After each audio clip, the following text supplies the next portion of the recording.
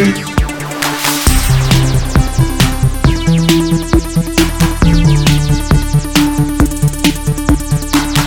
everyone, welcome to GameFace, episode 222 on Sifted Games at sifted.net. I'm Shane Satterfield, your humble host for our podcast. We're going to whip you around the world of video games for the next 2 hours plus. Hope you guys are having a great week so far and a great week to come. I got some friends along with me to talk about games. Matt Kyle's here. What's up, Matt?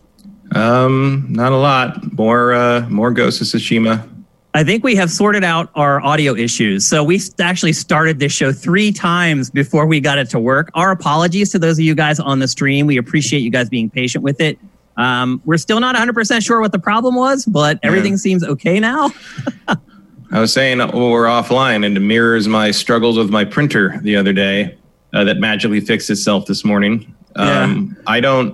Can I ask why in this world of devices and computers that can tell you every little thing about what's going wrong with them and then usually fix them themselves, why the printer experience is the same as it was in 1985? I have the same problems, Matt. My printer, if I restart my computer, it'll never talk to the computer. I have to unplug it, plug it back in until it finally talks to it. I don't why is the Eddie Izzard 2020. Why is the Eddie Izzard bit about computers from 1996 still as relevant now as it was then? I don't know why that doesn't progress somehow. I don't get it either. Also along with us, we have Mitch Sikorsky, who's handling TriCasting today. What's up, Mitch? Under pressure here for the first 20 minutes of the Not Show. I mean, what's new? Let's be honest.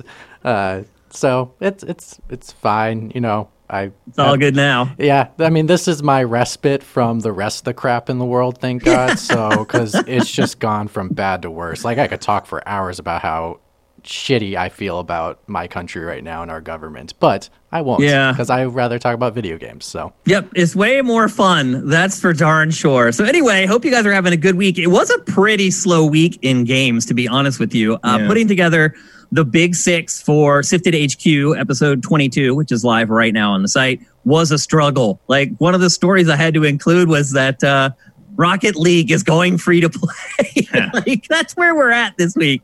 There was Carrion, but I didn't realize that was Game Pass until too late. Yeah. So anyway, we do have a good show for you guys. We have a bunch of good topics. We're going to return to Paper Mario the Origami King, and we're going to talk about Ghost of Tsushima again because we hadn't finished either of those games last week. We're obviously not going to talk about them as long as we did last week. I'm going to get an update from everyone, kind of updated impressions now that they've gone farther in both of those games. But before we get to that, we're going to talk about our poll of the week for last week. Our poll of the week last week was, what's the most important feature in a console? And I talked last week about how the sign of a good poll is when the options are evenly distributed among votes, or the votes are evenly distributed among the options. And this week, I did a really, really bad job. In fact, the worst job ever with our poll of the week, because there was one option that won in a landslide. So there were 5 options that you could choose for the poll. The first option was hardware, power, and functionality. The second one was exclusive games. The third was backwards compatibility. The fourth was extra services, meaning like Game Pass, Xbox Live, PSN, PS Now, stuff like that. And then the last one was secondary hardware. So things like VR, motion controls, stuff like that. And as I said, this poll was a landslide, and 72% of respondents responded with exclusive games are most important. And I felt vindicated in this poll in some ways, because we've been preaching this to you guys for literally like 20 years. The games are really what matter. Y'all are getting it. So that was also my choice in the poll. Matt, I'm guessing it was yours as well. Yeah. It was not a big surprise. And I would say, Shane, it's not a bad poll. It's just that's what people care about. Yeah. But I don't know. Maybe I shouldn't have run the poll, is my point, if it was so overwhelmingly in one direction. Like, even if you know scientifically the outcome of something, you still have to run the experiment. Yeah, I know. I know. But this isn't science, Matt. This is GameFace. It's data. It is data. You're right. The second most common response, not a surprise either, is hardware, power, and functionality. And I guessed that would come in second. That finished with 21% of the vote. And then the last 3 options were just fighting for scraps. Backwards compatibility got 4% of the vote. And then both extra services and secondary hardware functionality both got 1.5% to round us out to 100%. So not a big surprise in this poll. I do want to read a couple comments that you guys posted in the poll, some of the better ones and the ones that kind of represent all the options. The first one comes from McWomble. I was toing and froing, I love that, from hardware to exclusive software because the hardware needs to be good enough to run the software in a good enough state to deliver what the game designers have produced. I ultimately chose exclusive software. That's a good point, though. It's hard to have one without the other in a lot of Unless you're the Switch.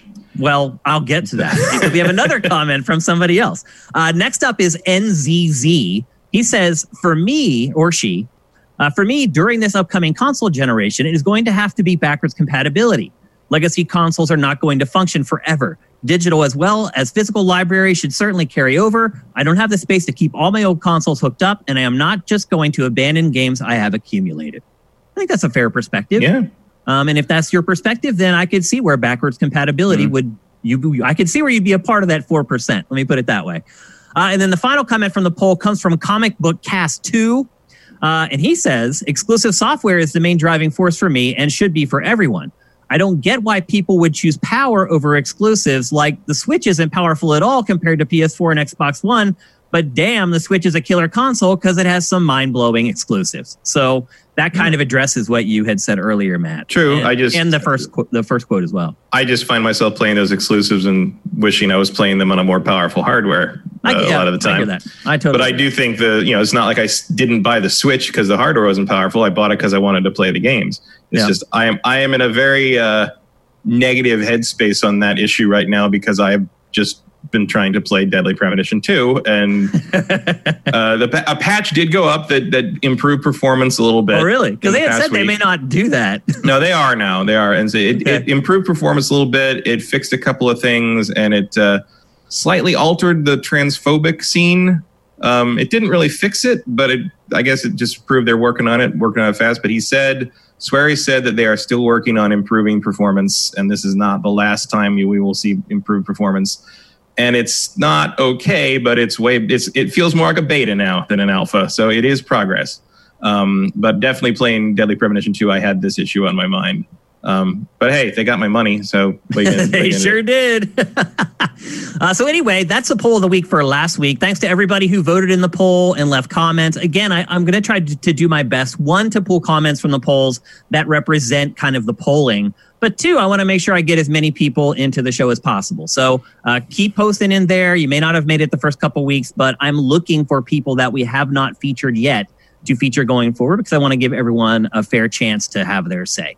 The new poll of the week is live, and as usual, it's in the header on Sifted right now. And you probably aren't going to be surprised by the topic of it. And the poll is related to the Xbox Games Showcase that just happened on Thursday. And there are a bunch of options there to let you explain how you're reacting to the Xbox Game Showcase. And you're going to hear how we react to the Xbox Game Showcase later on in the show because it is the marquee topic for episode 222. So we're ready to get on with the show proper. But first, here's a word from our sponsor. Ready to get away from it all without losing all the comforts of home? DeShazer Ryan Realty has a once-in-a-lifetime 200-acre estate for sale in Libby, Montana that gives new meaning to the phrase roughing it. This eye-popping main lake house on this sprawling estate has 4 bedrooms and bathrooms, phone, and internet. There are also separate guest and caretaker houses. It's the first time this property has ever been for sale, so don't let the chance to buy a slice of outdoor heaven pass by. It can be yours for $3.4 million. If you're interested, no matter where you live, contact Doug DeShazer at 406-291-1643 or deshazermt@gmail.com. He can also connect you with local realtors who can help you with your specific needs. If you want to see more, head on over to www.snowshoeranchmt.com. That's snowshoeranchmt.com. Big shout out to him. It's nice to have a sponsor for the show. So thanks so much. Yeah, man. It's a huge deal for us having sponsors. A game changer in a lot of ways. So thanks to DeShazer Ryan Realty for supporting the show. And thanks to him. He's a really good dude. If you're the type of person who tries to only work with good people when you can to reward good people, give him a call. And with that, it's time to get on with the show. I'm guessing everybody has probably guessed that this topic was going to be in GameFace 222 because it's near and dear to at least two of our hearts. And that is that G4, the gaming TV network that Matt and I both worked at for quite a while, is being revived in 2021. Matt, what's up with this, man? You got inside information on what's been going on over there. Now, the news is that it's actually not going to be a TV network. It's going to be an app or a digital-only property. Do you have any intel on what's been going on over there, Matt? Not that I can really tell you. Okay. But yes, it's not going to be a TV station. Like, that is obvious. Like, no one's crazy enough to start a TV station in this day and age, especially for a niche subject matter kind of thing like this.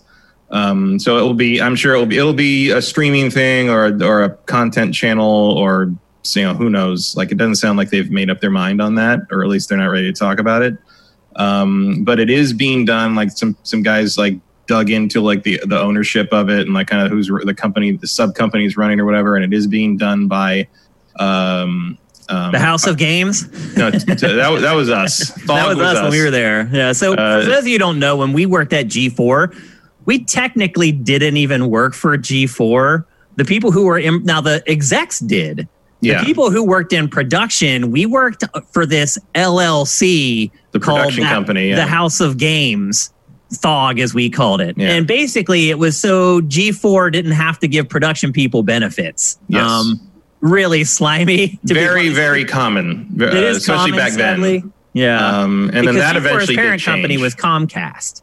So after I left, you guys did get moved over to staff with Comcast, and you got all their benefits and everything. Pretty much, yeah. We were Comcast, and then after the merger, we were NBC Universal, and everything was pretty much the same. THOG went away as soon as we moved to the E building on Wilshire. Okay. And this is being done by the company that is attached to is Tucker Roberts' company. He's the son of the CEO of Comcast, and he usually does a lot of sports stuff. It's kind of this like seems to be like a company that he sort of like gets to play with whatever he wants to play with, and usually it's sports stuff and things. But I guess he grew up watching G4. He's like 29, I think. He grew up watching G4. He is, I believe, currently dating Olivia Munn. Oh, well, there you go. Or so the gossip rags say. I don't know. You go. I will say this. They got some, I think they're talking to some of the right people, certainly judging by that teaser. What types of people, without obviously being too specific? Production people, executives, creatives. I don't think you're going to bring back the executive team of G4. No one needs that. Well, that's because Venn did it. So yeah, there are some of those people from the Star Trek 2.0 era that are working on Venn. That's true. So Venn is another gaming culture-ish TV network that's coming. I think it actually launches in like 3 days. Yeah, it's soon. It's coming. It is a TV network. And the one thing I would say about Venn is that they hired the people from G4 that were like the last people they should have hired from G4. They hired the people who were there when it started and floundered before Tech TV came in and started turning the ship around. So I don't know why they decided to hire those people. There aren't really a lot of success stories from those folks, but I wish them luck. I hope that they do well because obviously a TV network for gaming is good for everybody. I just don't see a lot of gaming in their show lineup. Yeah, their trailer was not encouraging. I mean, it really just looks like a YouTuber TV network to me. Yeah, it's a very tangentially game-related thing from what I can see. I mean, it's like saying that like Home and Garden Network is about grass. Like there's probably going to be grass mentioned, but it's about other things. You know? Yeah, it doesn't appear that there's going to be any sort of an editorial voice at Venn, which for me personally, as far as watching it, that's a deal breaker. Right. And that's not super unexpected, I think. If you're going to you're doing something more broad appeal, you don't want to have to be criticizing the stuff that you then depend on for your content and pissing off the company. Because it sounds, if you're doing something especially that big and in the TV space, I think you're going to be leaning very hard on branded content. Oh, my guess is more than half of the content on Venn is paid content. Yeah. And that means you cannot ruffle any feathers by criticizing the games that you then... Well, you can. You can, but you're going to lose some sponsorship unless you're as like a juggernaut the way Game Trailers was. Game Trailers being the only game in town in that regard helped a lot in terms of having an editorial voice. And something like Venn is going to have to kind of scrape, and that could happen eventually if they get big enough. That network is never going to do anything unless there's an editorial voice. That's why people watch. That's the opinion content is really all that matters anymore. News doesn't matter anymore. Fluff doesn't matter anymore. That's what earns is people's opinions, people's takes. It's overwrought at this point across all media.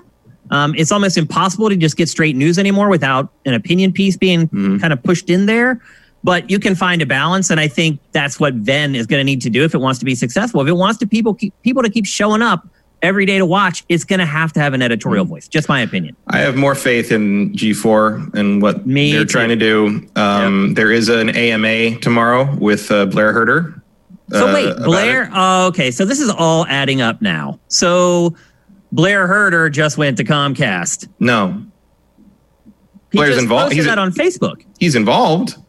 He posted on Facebook like 3 weeks ago that he just got a new job at Comcast. Yeah. But I thought you meant he went to Comcast and said, let's do G4 again. No, I think he was part of the reason. That's maybe part of the reason why he was hired at Comcast is to bring him in on that project. Yeah, that would make sense. But if you look at the teaser that they put up, there are a ton of in-jokes to like various running gags we had on the shows and things like that. And so if you just watch that teaser, you can tell whoever's putting that thing together knows the content, and not just like, oh, ha, cops and cheaters. They know intimately what was on the shows that made G4 what it was. Yeah. There's like a box of interns and stuff like that. I mean, it's you can tell that like there's some love put into it. So I think moving forward, obviously they're probably, if they're launching 2021, production is not ramped up. They're still they're still embryonic a little bit, figuring it out. And if Blair's in there, like I have no doubt that like they'll be talking to the right people, and at the very least to consult on what these things should be, what the tone should be, what the approach should be. Because I don't think people like us are the people to necessarily bring this thing back, because we're old. Agreed. We're old and busted. That's why I'm excited to ask Mitch about what he wants. You got to bring in the new hotness. Yeah. So I think I am relatively optimistic about this, just because, like going if this is being run by the company that the CEO's son is doing, Tucker Roberts, like he's young enough and he is plugged in enough, if we could use the old slogan, to remember what it was and what the good parts were, and what and what the parts that you don't need anymore. And there's elements of G4 that should not be carried forward from the early aughts. Like a lot of it. Yeah. Like you probably don't want quite so much like man show influence. Let's put it that way. You probably don't want to resurrect Hurl if you don't have to. Although there's like a new show like that now called like Gross or something. That's on like major network TV. Yeah, but you notice they don't cover the gross part. Right. That was the thing about Hurl that always what confused the hell out of me was they censored the hurling. The hurling. And it's just like, well, that's what we're here for, man. Like YouTube wouldn't do that, and that's why YouTube won in the end. Yeah, but, one of a million reasons, but it's the venture is unexpected. But I will say this: I am surprised, even as someone who has obviously a lot of affection for G4, having been there for as long as I was, 12 years, including the Tech TV era. The response to it has been much bigger than I expected it to be. Like it revitalized all the Facebook groups about G4. It got people talking about it on Twitter and various other places that like I really didn't expect that much traffic on it. Like thousands and thousands. It was a trending topic in the United States the morning they announced it. Like it hit. It was an impact, and I assume that was part of what this was to test if anyone cared. And I have to believe that they would have been able to go back to whoever's providing the money for this and be like, people care, definitely. The money is really important, because both of these are going to lose a lot of money out of the gate. It's just the facts. It's just the way it is, particularly Venn, because being on broadcast has so much overhead. What I remember seeing was that Venn only had like $17 million to work with. That's not a lot. I mean, that is chump change in TV. So again, like if you're just talking about funding the productions of the actual shows they're putting on, that would be about right. But if you're talking about like the infrastructure of launching an actual network and marketing and all of it, it's nothing. And so to me, money's a big deal. Comcast has plenty of it. So that's another reason why, to me, G4 maybe has a better chance. Also, just knowing who's working on Ven versus who's working on G4, what I've seen of G4 versus Ven so far, G4 seems to be the more interesting prospect to me. Obviously, I'm probably a little biased because I used to work there. But I mean, I would be happily call this out as nonsense if I thought it was. Like, yeah, of course. I mean, that's what we do, Matt. Yeah, this is not the that's first GameFace in a sentence. This is not the first attempt to resurrect G4 by any means. Yeah. There was a brief period where it was a news aggregate website attached to Sci-Fi Network's website. It was just like a little thing in a corner, like G4 presented by Sci-Fi, and it was just a few writers like putting up daily content that was branded with the G4 logo. It didn't go anywhere. That was like 2014 or something like that. But this is the first time it feels like there's actual momentum behind it. I mean, it's legit. You don't put out a trailer unless it's legit. It's happening. Mm-hmm. Now, my question is, and some people are asking this in chat as well, with the era of the YouTuber and the streamer, are TV networks relevant now? And two, should these TV networks just be YouTubers and streamers? Well, it's not a TV network. Right. So I don't think that's something we need to worry about with this. It's just going to be a content source, I guess. I don't know what format they're going to choose for that. But it's mostly going to be the same thing. It's like, here's a bunch of shows if you want to watch them. I don't know where you'll watch them, but... on their app at g4.com or whatever my guess is. I mean, that would be a little weirdly self-contained. I feel like if you have, if you're working in the kind of NBC Comcast space, I would expect you'd want to get on Peacock. Yeah. I mean, that's probably its most likely landing spot. I mean, I think you'll be able to get everything on YouTube and a website as well, but I think that content will absolutely be fed into people. Yeah, I don't think there's any reason to keep this exclusive. At the very least. I mean, for this, you want it out there to as many channels as you can. Yeah, absolutely. So, I don't know. I mean, I assume they'll bring back, Attack the Show and X-Play as the main. It's been interesting watching people like talk about what shows they want to come back. Like, there's some deep cuts mentioned. Yeah. Like, there's like a substantial group of people that want Portal to come back, which is not a thing that I ever thought I'd see. Wow. The guy who made just naming shows. No, these guys were real like hardcore Portal fans. Really? This, which is just a thing that I didn't. I mean, because I didn't know that was a thing. Well, they're like naming shows that were like from the initial launch of like before we got there. Like, the stuff that was all shut down when they merged with Tech TV. Icons should stay. Icons is a good move. Yeah, I mean, Portal was interesting because it was mostly made by one guy. Yeah, and it was like Portal was supposed to be their show that covered MMOs, but he turned it into like an in-universe like story-driven show about a guy in like a room that could see into all the MMO universes, and they were all treated as like real they weren't treated as games, they were treated as like actual universes he could look into, and some of them were like skits, and some of it were just like they'd do the raid and they'd show what happened, but they'd treat it like a real war story or something, or a news report kind of thing, as like real events. And it was basically him, like a PA and an editor. And to bring that back, you'd have to go find him. And I as I hear it, he disappeared into Idaho somewhere several years ago and wants nothing to do with this crap. But who knows? Like, stranger things have happened. But I just think it's interesting that there's a fan of just about everything G4 did, even going way back. Do you think that, one, any of the old hosts will come back? And two, do you think they should? Do you think that would be beneficial to the network? I think, almost every major host has been tweeting about it this week, even if it's just to say like, what the hell is this? Yeah.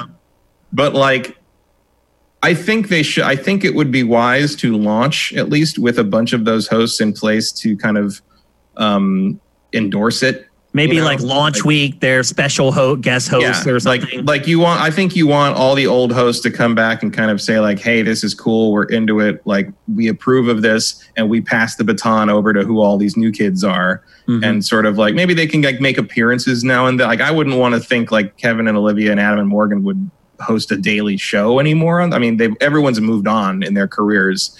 And I think you need new blood in there. But I think it's very, in much the same way Star Wars tried to do it, You do want Han, Leia, and Luke in there to sort of like be the transitionary phase.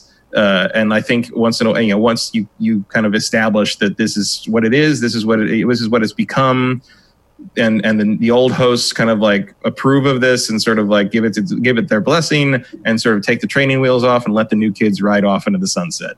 Yeah, I mean, maybe I think that's how one thing we should just say right now is that Adam and Morgan aren't coming back to host X Play. It's just not going to happen.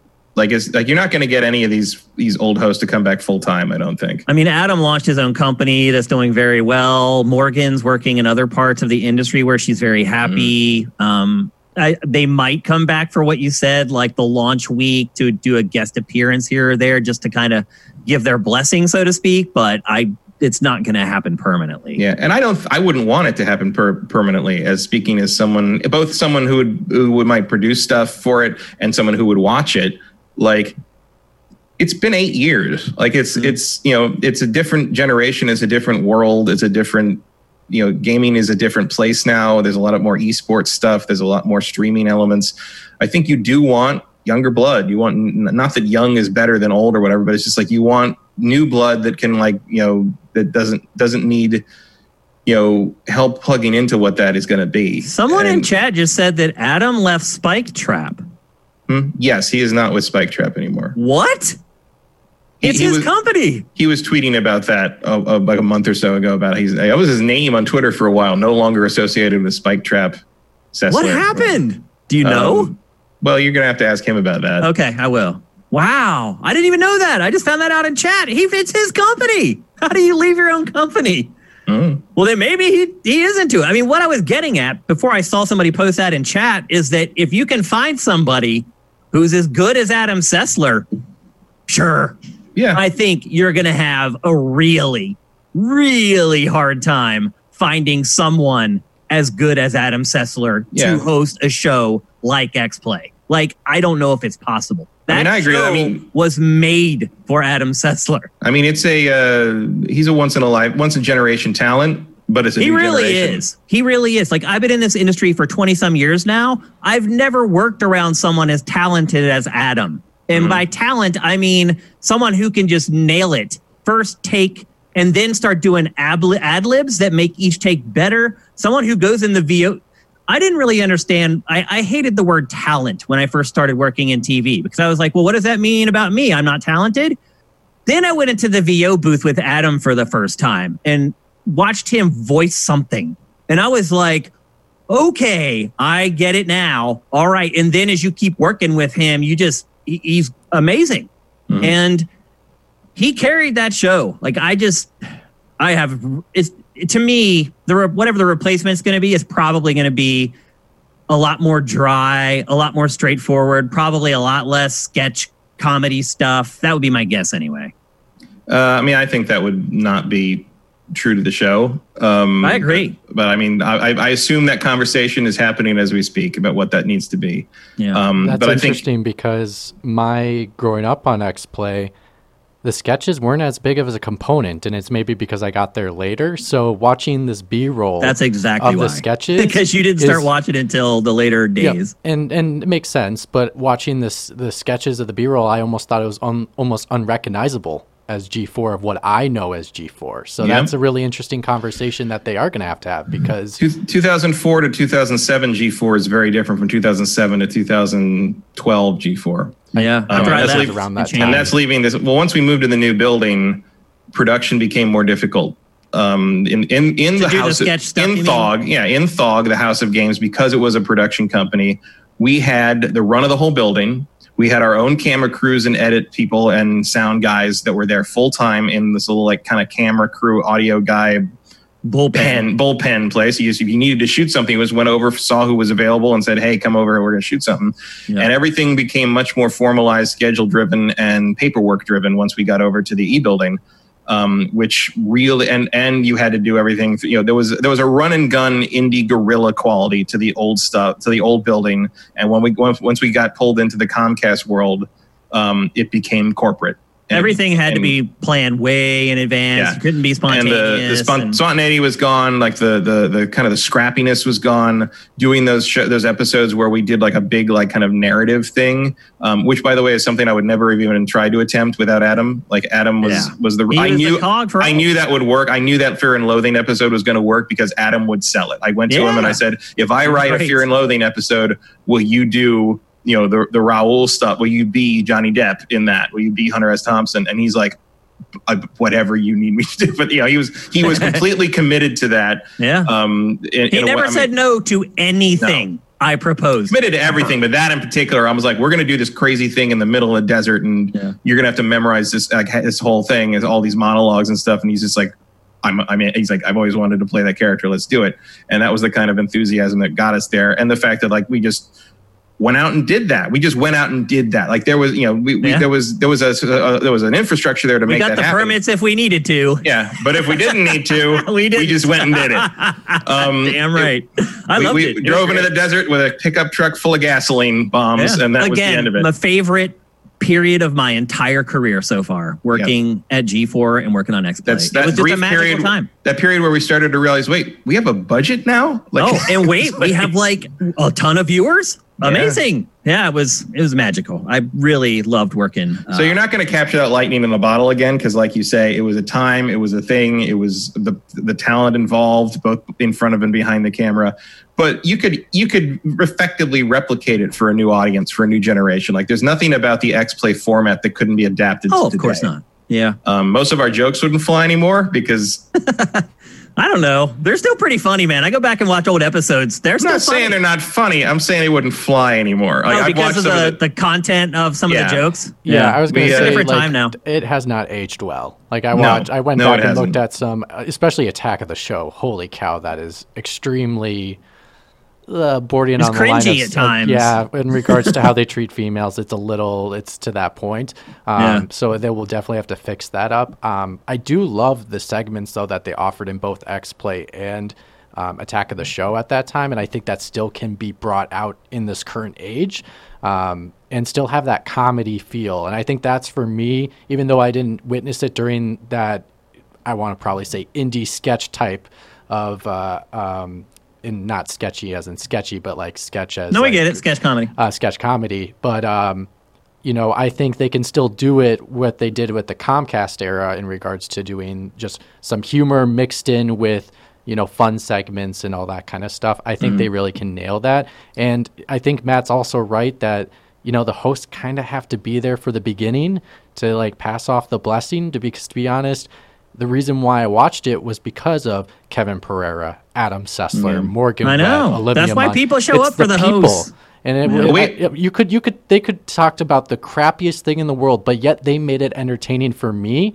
And so if they can find someone at that quality, then I think they can nail it. But that's a fine line to find, and so I'm really interested to see how that works out. Yeah, the only concern I really have is like, one of our advantages back then was that no one else was doing this. Yeah. Like no one, not just that no one else was doing, video game television, because there was basically Vic Lucas doing Electric Playground reviews on the run, and that was about it. But also, no one was doing funny game stuff. No one was doing skit stuff. Mega 64 didn't exist yet. Like that, that kind of thing wasn't a thing. In fact, early on in the show's first couple of years, the most common hate mail complaint we got was that we were trying to be funny and not taking games seriously enough, which when you look at the YouTube and Twitch culture now is ridiculous to say. Like, it was also, if you look back, like a lot of the comments I've seen over the last few days about X-Play, like what a lot of people remember most was our editorial. Like how our how good our reviews were and how accurate they were and how we didn't pull any punches. And I saw a lot of people being like, we need like reviews like that again, blah, blah, blah. And the ability to find what was interesting or funny about the game in addition to criticize. I mean, you're never going to top that Lifeline review. Yep. We're at it with the talking thing. And we got because that's one of the famous ones that people bring up a lot to me is that one where Adam wrote and produced that himself. And, I was in the room when he recorded the footage, like for that, with the camera on him talking to the game. And at one point, he says he got so fed up with the girl in the game that he just says "bark like a dog," and she goes, "A little dog?" Arf, arf. or a big dog. Woof, woof. And we had, and like he just looks at the camera like, what the, and he's looking kind of at me because I'm behind the camera. And I'm like, what the, and we tried to get her to do it again and she wouldn't do it. We could never get it to happen again. And when we ran it, people were like, oh, that was a joke. That was Morgan. Because it does sound, the audio quality is different from the rest of the video. It is, yeah. It's like an outtake, clearly. And it does kind of sound like Morgan, but that was real. That's in the game. Like that really happened. And it's just like, that moment, and we're just like, that's it. And it was captured, which is usually that stuff happens and it's lost. Yeah. So it's great. And it was, you know, I do also love, like, you know, the running gun stuff is I mean, I think that's the advantage now, though, to counter my own point. The advantage now on stuff like that is everyone has a fucking camera in their pocket. Yeah. Everyone has at the very least has like a GoPro or a Red, camera. A really good camera, like better cameras than we had that we use professionally for. Yeah. So you don't need a full-time camera crew. You just need someone that knows how to point a camera and run the thing properly. And if you're working in production, you have to know that. Everyone knows it now. Of like, yep. I think it's maybe a better time than ever for a show like that because you are going to be freed up in a way that we were locked down in the late aughts and the early 10s. The only hiccup I would say about this whole thing in regards to if it can be successful or not, and maybe because it has the brand name of G4 behind it, it will have some pull in regards to being somewhat successful, is I saw probably, I want to say maybe a year ago or so on Twitch, there's a spiritual successor to Attack of the Show on Twitch that shows up daily. It literally, the host almost looks like Kevin Pereira, and and to my knowledge, I thought Kevin actually had partial, and I don't know 100% on this, but if I was reading it right, I thought he did have some influence on this show because the format's almost exactly the same. It's almost like titled Attack of the Show. Maybe I have to double check. It's been a while. His. the Attack is his show. It's and it was him that you saw that thought looked like Kevin. Well, no, it wasn't him. It was Alex. Alex. Yes, that's him. Alex Correa hosts that show. Yeah, so it's like exactly the same format, and it's he's not. He called it the Attack. He calls his production company Attack Media. Effectively.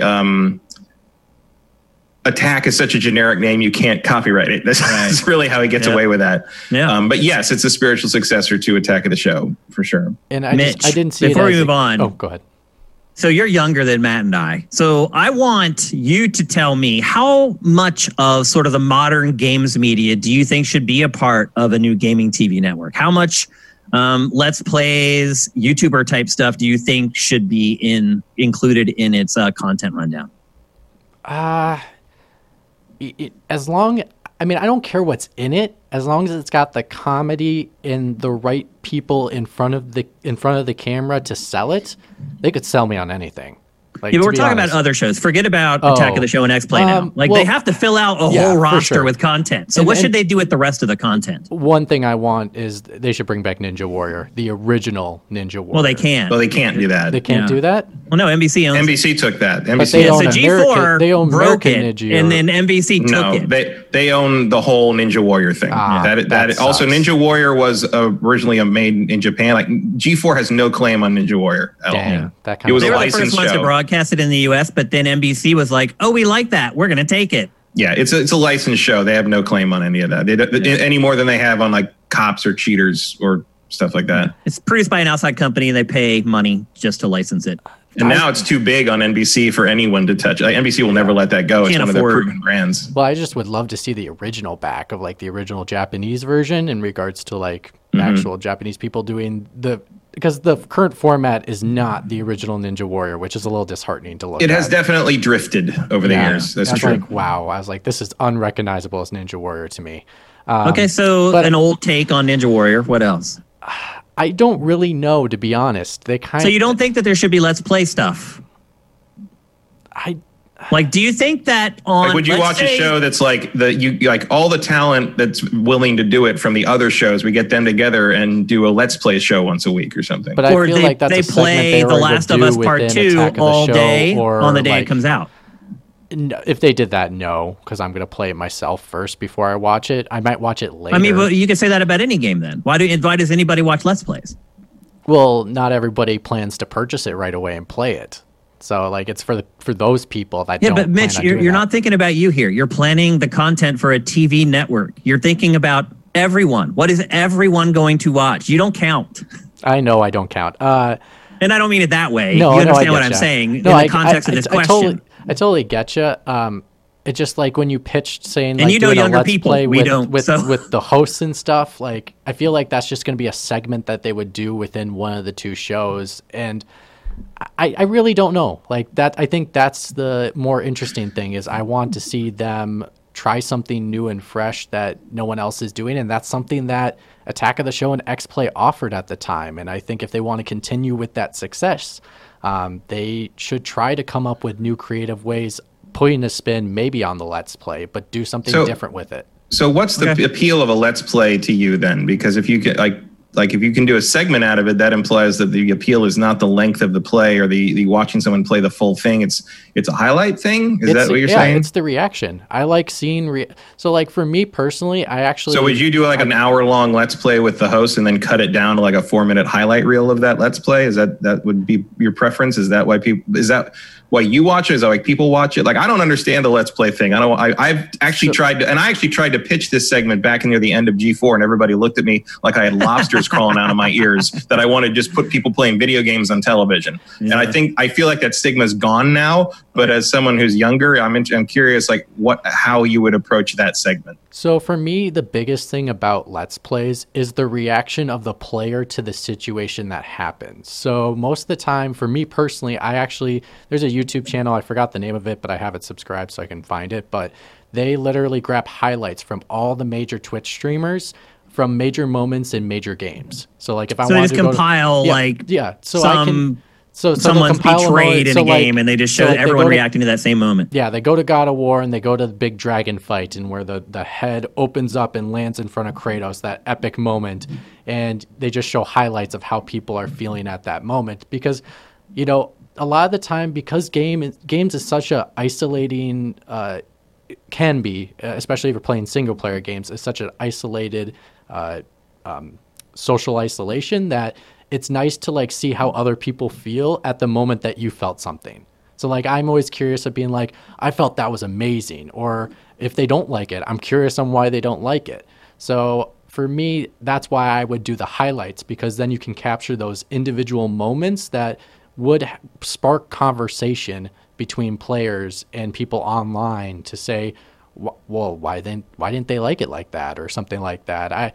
I find those more interesting than just viewing an entire piece of gameplay, because I usually just skip and try to find the highlights that I want to see in regards to the moments that are memorable. That's interesting. Because like I don't think I would have thought of it that way, in the sense of, because my instinct was always to put the hosts together and have it be like a group, so they play off each other. But it sounds like what you could, but it sounds like what you're saying might be more interesting is if we have all the hosts play the games on their own setups, and then like say a big twist happens, and obviously this would have to be aired like after spoiler time was expired. It wasn't like a new thing, but like once we do that, like we air like a montage of each host in their own personal setup at home or whatever, reacting to that specific twist, and you know all that, and then maybe have all of them come back and be like, oh, talk about you could do a round table, like a round table with the reactions. Yeah, I think that would be genius of the way of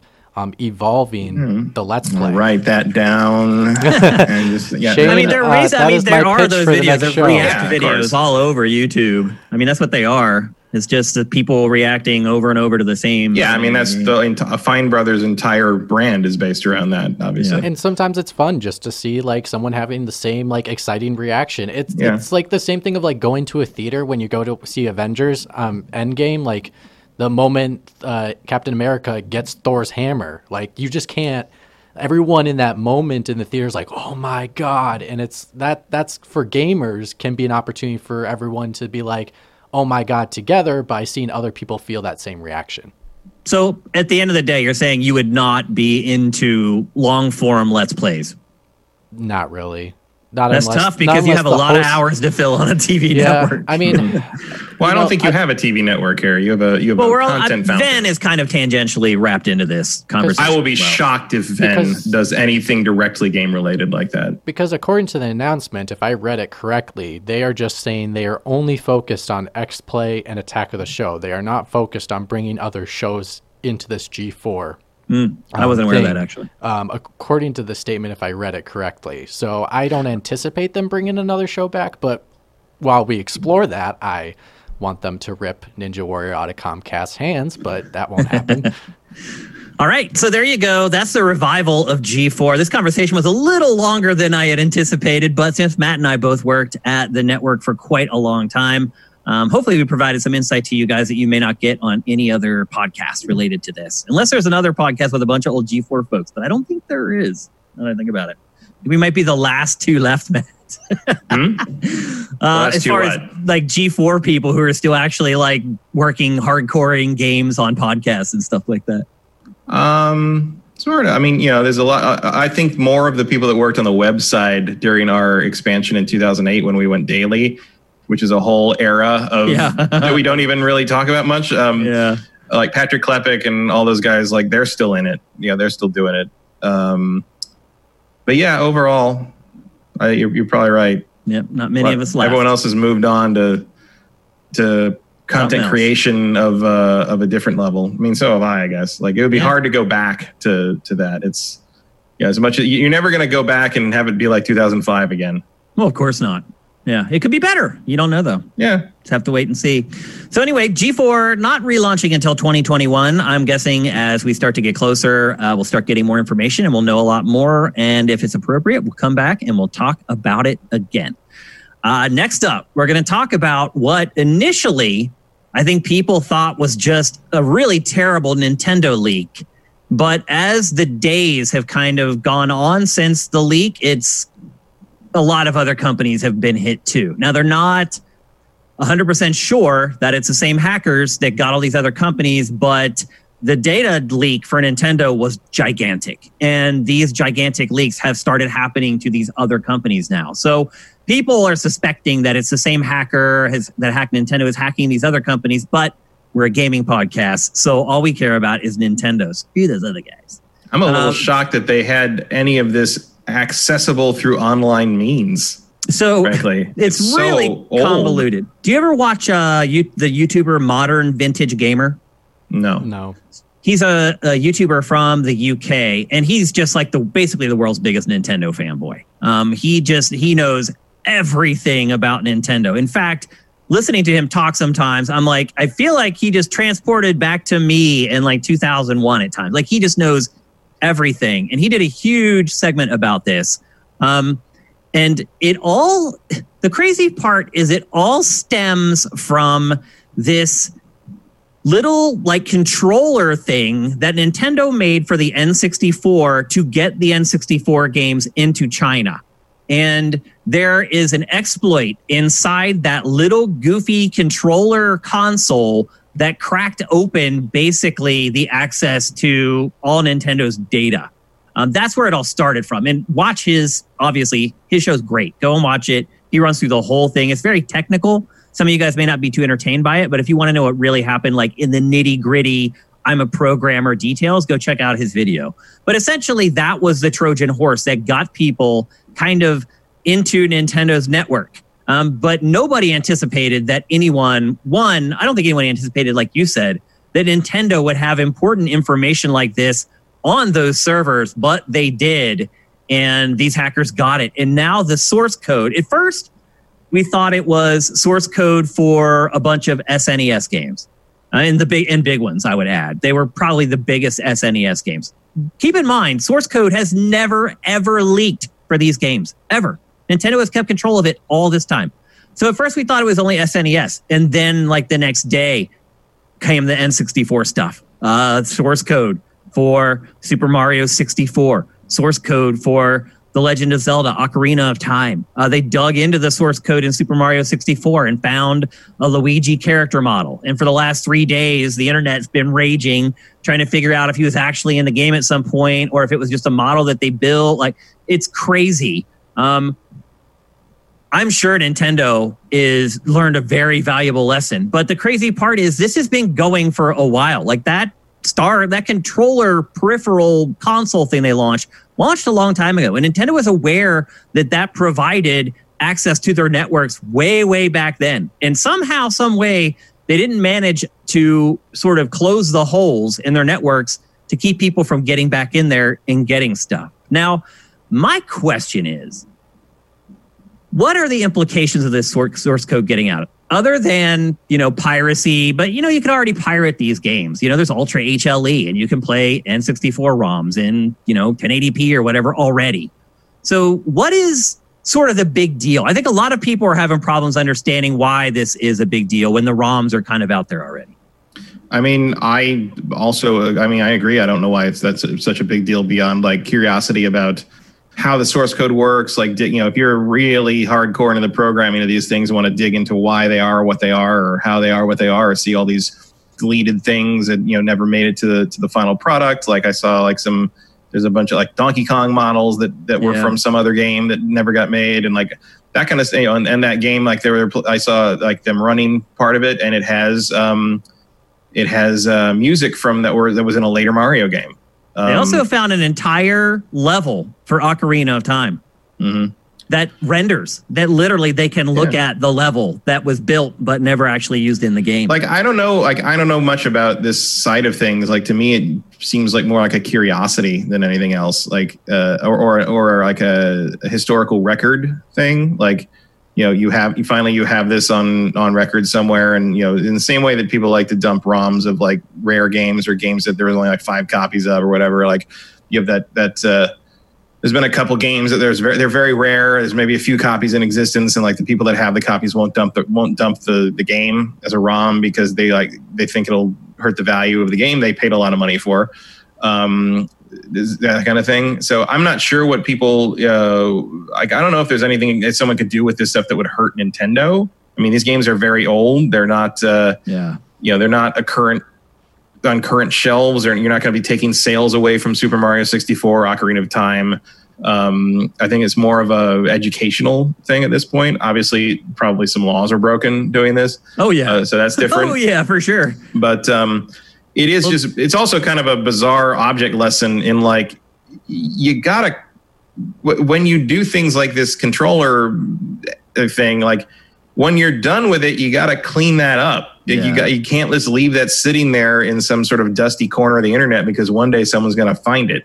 Yep, and they did, and they used it to get this stuff. The other thing that we should mention is it wasn't just source code that was stolen. They got like everything, like they assets and concept art and like emails. Like they got all the emails from Nintendo employees to each other. They found code that was never released. Like the guy who wrote Star Fox for the SNES, they found something in those archives that he had not seen since the day he finished working on Star Fox, and that's what alerted him. He was like, "Wait a minute! Like I coded this like 20 some years ago, and I haven't seen it since. Where is this coming from?" And then they discovered that I also saw it'll probably improve a lot of the ROM hacking scene and that kind of thing. Because I did see someone that had gone through it who does like ROM stuff, and like one of their specialties is Star Fox. And they believed that if they dug into the source code enough, they might find it. Because one of the problems with Star Fox emulated is the speed of the enemies is tied to the frame rate. Just because of a certain way the Super Effects chip works and how they do the hardware acceleration to make the 3D work on the Super Nintendo. So if you try to bump the frame rate above the standard 30 frames per second, all the enemies move at super speed and you can't play the game. Yeah. So this guy believed that with the source code, he might be able to figure out a way to disconnect the enemy behavior from the frame rate. Maybe. And like, so you could have like 60 or 120 frames a second Star Fox, but it would play normally, which is impossible right now with the ROMs they have. So that kind of thing, that seems like on one hand, to someone who wants to play Star Fox in a higher frame rate with like a better presentation, that's a big deal. But in the scheme of things, it's not much of a big deal, really. Yeah. But it's interesting. It is, and like there was like character portraits from Star Fox that like they, characters that have never been in Star Trek, never seen. There was lots of those for a lot of games. Characters that they worked on, even built models for, never. And like that stuff's exciting. Like I don't know how important any of that is, but it is pretty cool to see some of these things. Yeah, because you're looking behind the curtain at Nintendo. I mean, here's the other thing. Like this, they probably forgot about all that stuff. Like they did. I'm sure they did. Yeah. Star Fox, I was like, what the hell? Like, people are like, why wasn't this ever in like a behind the scenes book or an art book or something? Probably because no one even knew it was still there. Yeah. Like stuff like from that era can disappear in a second. Like archiving was not really on point back in the 90s like that. Yep, there definitely wasn't auto archiving. It was something that you had to do manually back then, and you had to make a point to do it. Right, and like a lot of the early like silent films and radio broadcasts, and like any Doctor Who fan knows this. No one back then, it never occurred to people that anyone would ever want to watch this again. So that's why we don't have a lot of the old silent movies. It's why the BBC recorded over the master tapes of a bunch of Doctor Who episodes. So they're lost. And the only way to find them again is like people dig up film copies that were sent to like Brazil, like for like syndication and stuff. Like it's like realizing that a nascent art form is going to be important and want to be archived and studied by future people.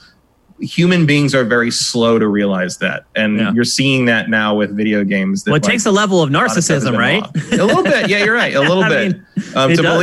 Also, like, you got to go back and put yourself, especially if you're younger, you got to go back and think, if you were, when we were young and playing like this at Apple IIe stuff, the idea that anyone 40 years from now would care about Karateka is nonsense. Yeah. But we do.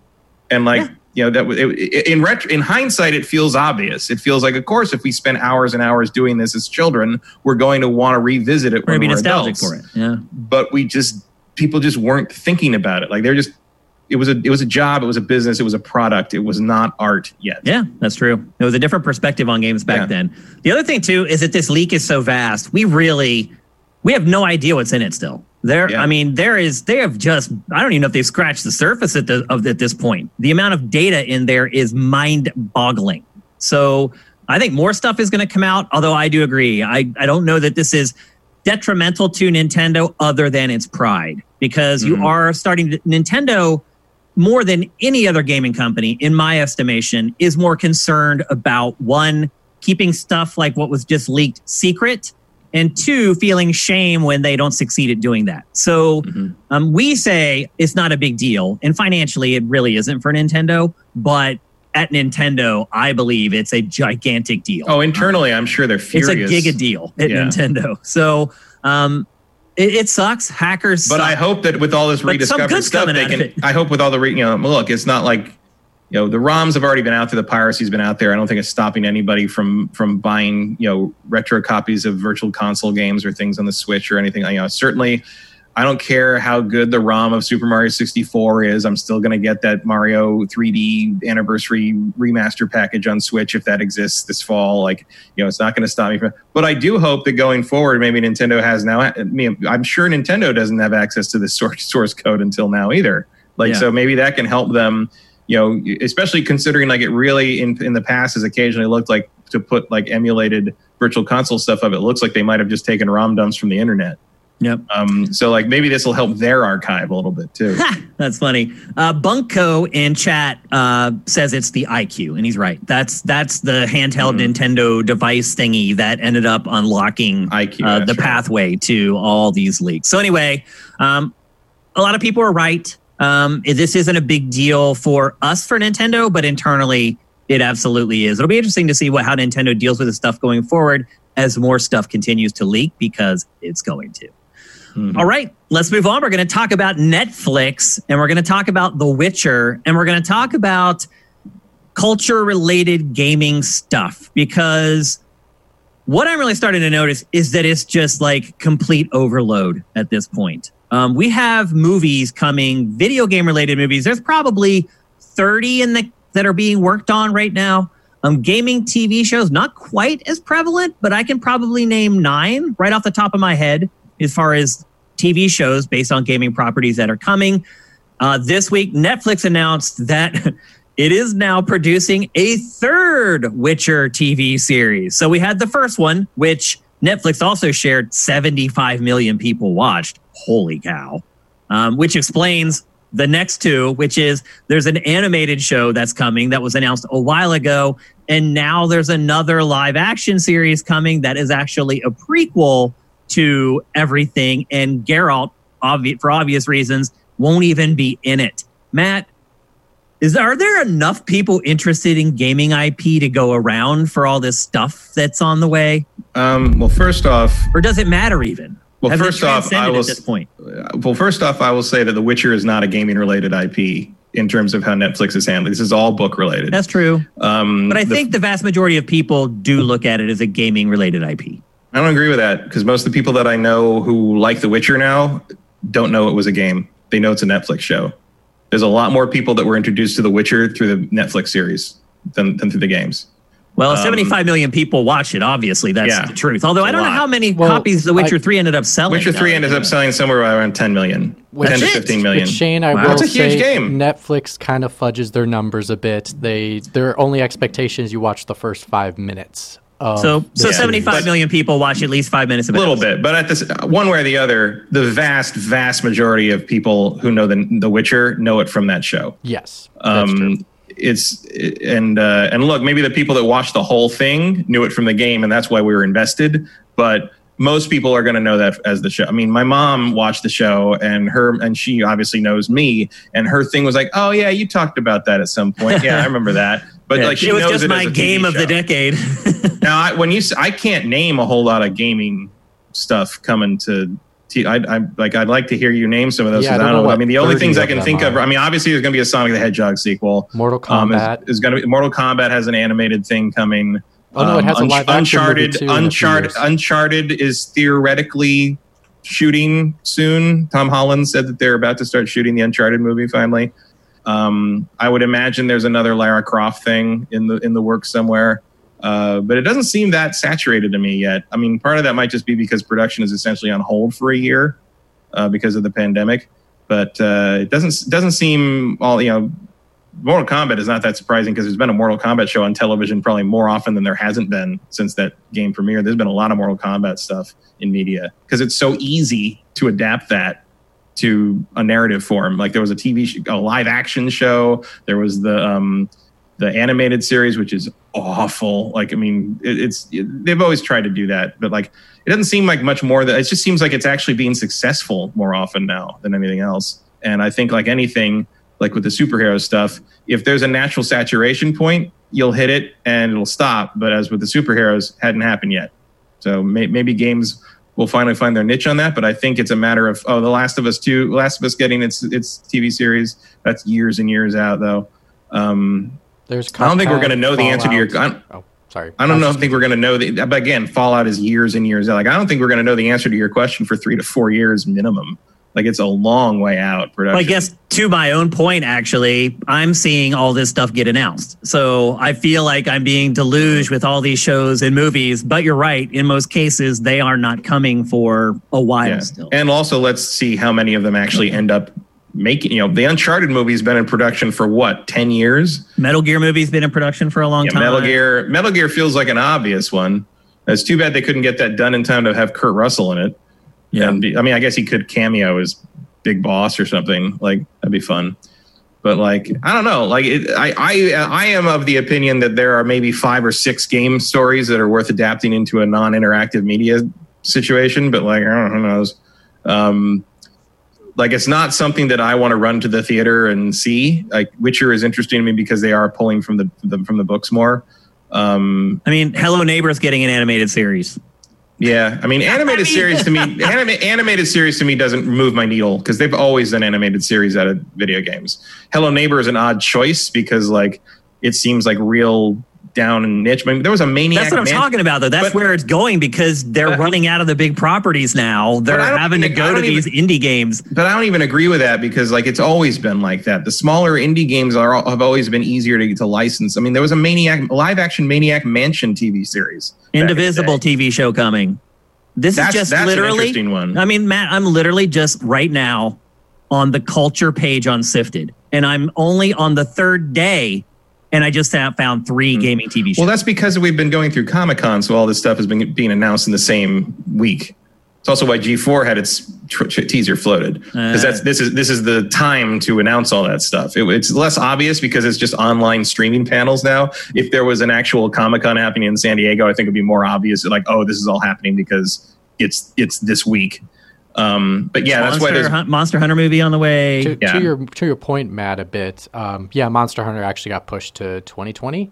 Sims reality TV show coming to TBS. That's funny. But go to the culture page. You'll see, Matt. Like it goes beyond where Comic-Con started. Like literally at least 3 a week. Right. But what I'm saying is like, let's see how many of these end up existing. Sure. And the other thing to probably go with half that if point, you're lucky. Yeah. The other thing to go with that point, Matt, is some projects may evolve into something completely different. The Halo movie turned out to be District 9, I think it's called. No, it didn't. It was the Halo movie got killed, and basically Peter Jackson decided to let Neil Blomkamp make this movie kind of almost as a consolation for having wasted all his time trying to make the Halo movie happen, because District 9 is based on Neil Blomkamp's short film that was the same premise from years earlier.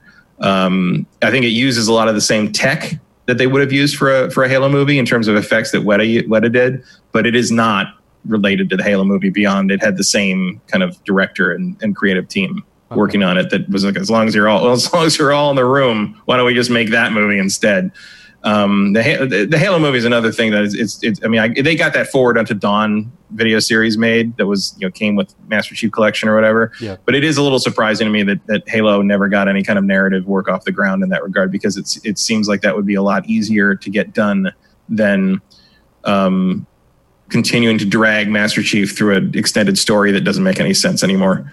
I think what I'm realizing is that the only people who are annoyed with so many gaming TV shows and movies or films are gamers.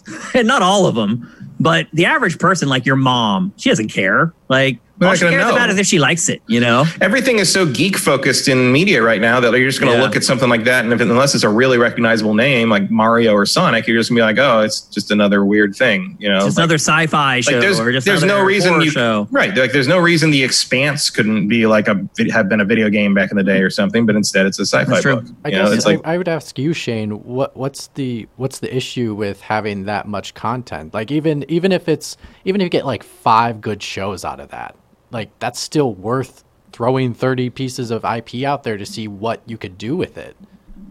I'm not saying that I have a problem with it. I guess it depends on how much you care about a given IP. I don't really care about IP that much. So if somebody ruins The Witcher with a TV show, I don't care as long as the games continue to be good. But to me, that's the concern, is that one, it cheapens individual IPs based upon the performances of those shows or those films, or it just cheapens the industry in general to the more casual observer.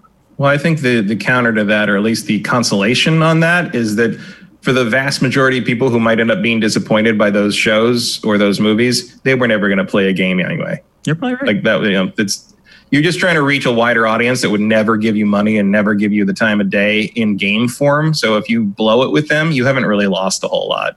I think more of it's just an indictment on how Hollywood is just creatively bankrupt at this point. Yeah, that's always been how they've worked, though. Like, even going, that's what people used to say the same thing about Hollywood in the golden age of Hollywood, because all their movies were based on books. Like, interesting. They would say like, oh, Hollywood doesn't have any original ideas. That's why they have to always cannibalize books to make movies out. And now we think of a movie that's based on a book as like practically intellectual, right? It's like, funny. It's like, oh, wow, they read a book to make that movie. Did you know that? It's like, it's different, because otherwise you just had to play Sonic the Hedgehog to make that movie. It's like, so yeah, I'm not too. Although on the other hand, it's like if you want to, make a Final Fantasy movie, you had to play a very long game to get through that. Do you think there's a saturation point? So do you think this third Witcher show might be a breaking point for The Witcher? No, not at all. First off, the origin of the Witcher world is really interesting. Because it's basically because that's the thing. And I think it took until Witcher 3 more or less to kind of get into that, because it assumes you knew it from reading the books, or you don't need to know it because it doesn't matter for the first two games.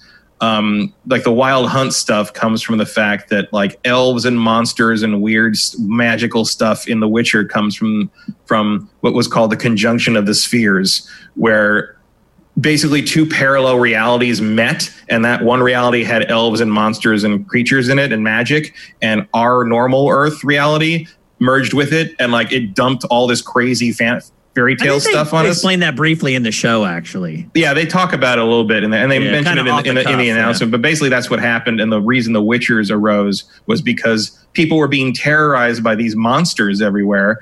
And so basically a Jedi order called the Witchers arose to fight these things. And what we see in the series and, of course, in the game that we've already seen is the tail end of that, where all that's sort of under control. And the Witchers are dying off because they're not really needed anymore. So this prequel series will kind of be in the heyday. It'd be like the Old Republic. It'd be the Knights of the Old Republic equivalent for The Witcher, which I think could be interesting, not just because you're seeing the origin of this thing, but because the world at that time is going to be much, much crazier. So they could really pull a lot of action-y stuff out of it. It could be a little more faster paced than the Geralt story is. And then the animated series, like I'm curious who that's going to be for. If that's going to be more of a Tales of the Witcher thing, or if it's going to be more of an Animatrix sort of thing. Like there could be a lot of possibility there. So I don't think you're really saturating anything with that. I think that's a cool, just like, here's some more Witcher stuff while you wait for season 2, because they didn't finish shooting season 2 before the pandemic hit. So that's probably going to get delayed a little bit. It was supposed to be out this year, I think, or early next year. So we'll see. I'm not worried about saturating The Witcher because at this point, people just want more Witcher in the same way that they want more Mandalorian. Mm-hmm. So we'll see. In terms of saturating with I think the advantage with video game stuff is, at the very least, unlike superhero stuff, you have a lot more variety in terms of what people are adapting. Like, I don't expect Sonic the Hedgehog to feel like Last of Us, to feel like Uncharted, etc. So I think you're freer in that regard. Like, every game movie and game TV show is not going to feel like every other game movie and TV show. So that'll help. Luckily for people making these things, the general wide audience doesn't even know that this stuff's based on a video game, so they're not going to generally judge it on that. To add to you, Matt, just for a quick second, I would just say that, I think the most compelling thing about this prequel show, it doesn't have Geralt in it. Like, I like Geralt, and I am enjoying the first season of The Witcher. I really did like it a lot, and I look forward to season 2, but I am looking forward to learning more about other Witchers, because Geralt is not the only one. Yep. Maybe they'll call it Witchers instead of The Witcher. I'm guessing they'll call it The Witcher conjunction of the Spheres. Oh. Interesting. We'll see. So anyway, call Netflix. I got them all for you. All right, let's move on. We're going to talk next about Paper Mario: The Origami King. It led our show last week. We're not going to talk about it for a long time, mostly because Matt did not play anymore, right? I didn't touch another minute of that piece of shit. Okay, so I did. I continued to play it. And Mitch, you played a little more. It's not a piece of shit. I just annoyed with that game. I got about 5 to 6 hours in the game. Okay. I am on the last streamer. So I'm basically coming down the home stretch at this point. The thing we talked about the most last week was the use of a timer and the related coin system that comes along with it. Now, Mitch created an excellent episode of Game Flip for Sifted HQ this week, where he goes into the game and tries to pull out things that he feels could improve it. And I think it's a great segment, and there's a lot of really good information in there. But I have played a lot more. And like Matt, I wasn't quite as frustrated as Matt was last week, because I had already started to click with the puzzles a little bit. But what happened for me since we last talked about this game is they totally clicked. It got to the point where it's to the point now where I see a board and pretty quickly I can get it sorted out and solve the puzzle. I still don't solve them all. Sometimes I just give up and just hit all the button for the rings and just say, let's just see what happens. But I have become a lot better and a lot quicker at solving the puzzles. Now, while that does help a lot with the whole system, the tug of war between the coins and getting extra time, I still am right up against it. I still, when I go back to Toad Town to hit the store, I'm making a tough decision on whether I want to spend my coins on an extra pair of boots that I need, or whether I want to spend that coin in the battles to cheer me on or to get extra time. Another thing that I realized that made this game a lot easier is that when you get the toads to cheer, they almost always give you health. And so in the boss fights now, I've just started if I even lose a little bit of health, I just select a cheer at the beginning of my turn, and I'll get like half of my health back before the turn, before the enemy, the boss, gets another turn.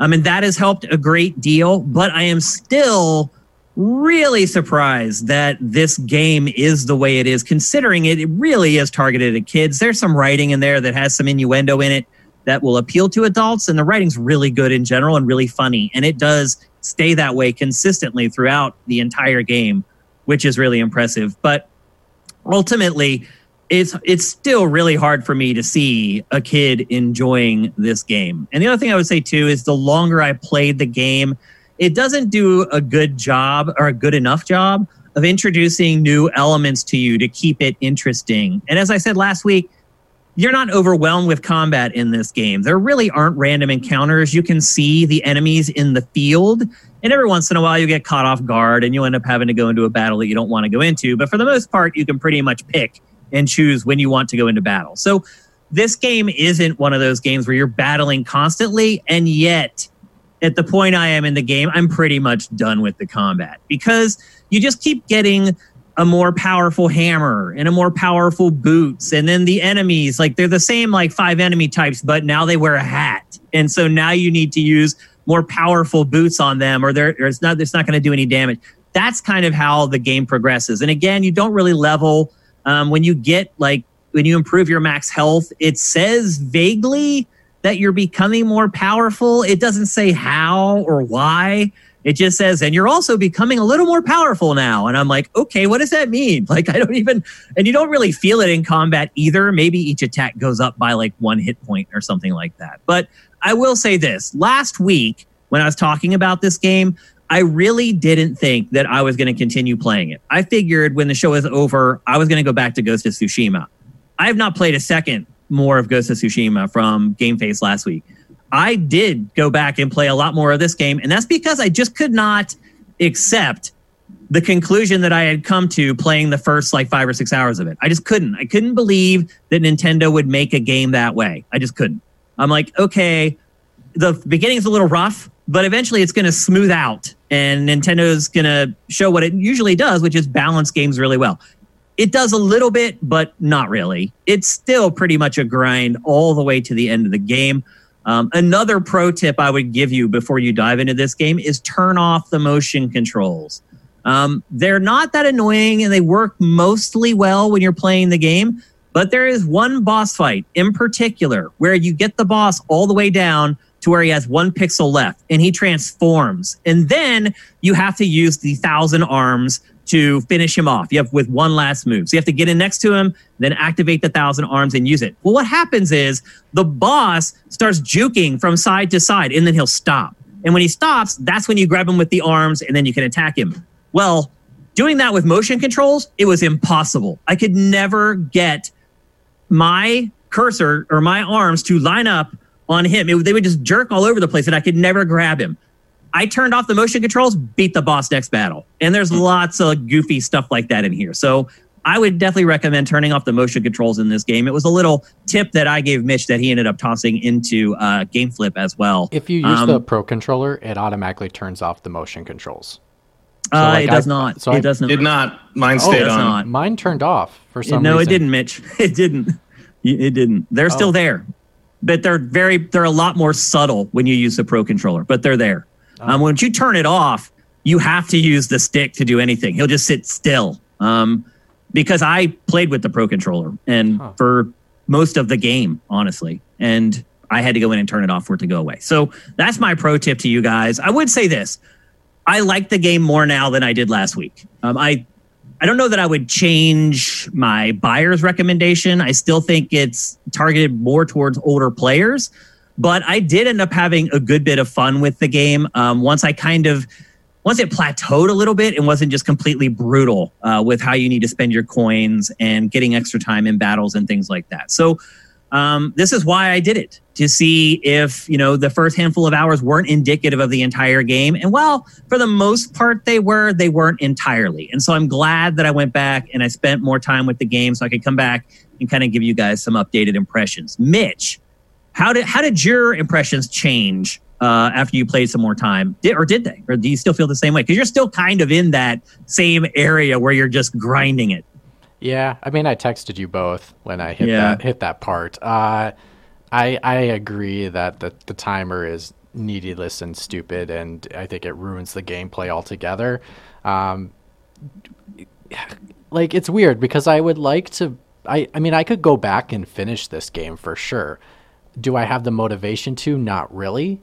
If it's just going to keep being this way, I don't see the reason why I should. If it's just going to get harder and harder and having the timer, because even when I was doing now, I'd argue it doesn't get harder. I would argue it does let up a little bit. It never becomes easy, but it does let up a little bit. But again, I think a big part of that was just me becoming better at the puzzles, and I think that will happen for you too, because I didn't have that breakthrough epiphany moment until like hour 7 or 8. I'm not kidding.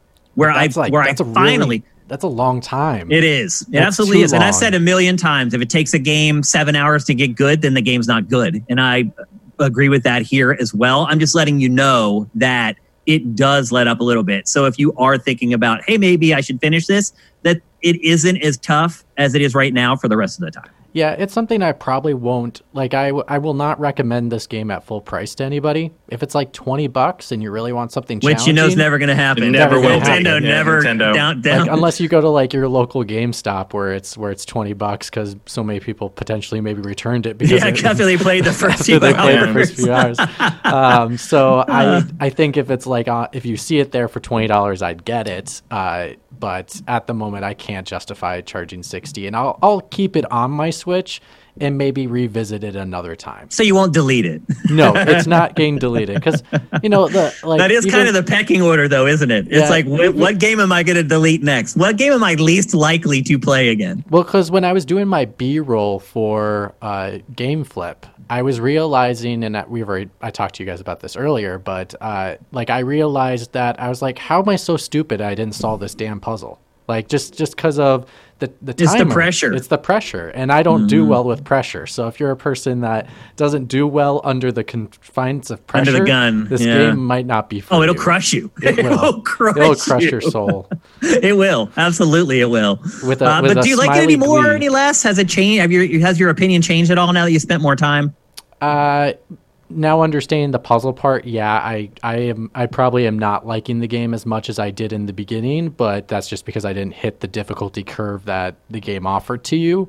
But besides that, I love the writing. I love the world. It is beautiful, by the way. Yeah, it's great. The other thing I would say about this game is the farther you get into it, the better it looks. Games used to be designed that way. They haven't been that way for a really long time, but this game is like that. Like, the further I went, the more beautiful and eye-catching and awe-inspiring the environments were. So incentive to continue if you the quirkiness, the writing's excellent, the visuals are beautiful, and that's probably the only motivation I have to keep going is because I enjoy that part of the game so much.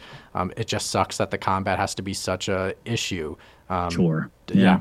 So, but yeah. So there you go.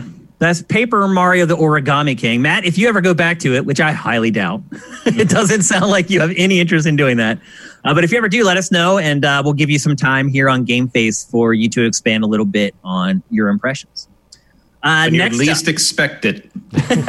Well, things could dry up here pretty soon, man. I've been looking at Dossier for August, and it's not a banner month. So you may find yourself next month looking at things that are sitting on your hard drives and maybe considering going back to them. So we'll see. Next up, we're going to talk about Hideo Kojima and the dreams and visions for his next game. All signs are pointing right now, I believe, to some sort of a sequel to Death Stranding. There's been some evidence on Twitter. He's been talking about the next game and some of the stuff that was shown on his desk, which he does on purpose. The stuff on his desk, when you zoomed in on it, you could see it was stuff related to Death Stranding. So I do believe that his next game will at least be set in the Death Stranding universe. And this week, we got reports, again from Kojima, he's not shy about this stuff, that he has been talking to, I'm probably going to massacre this name, Junji Ito. I believe that's how you say.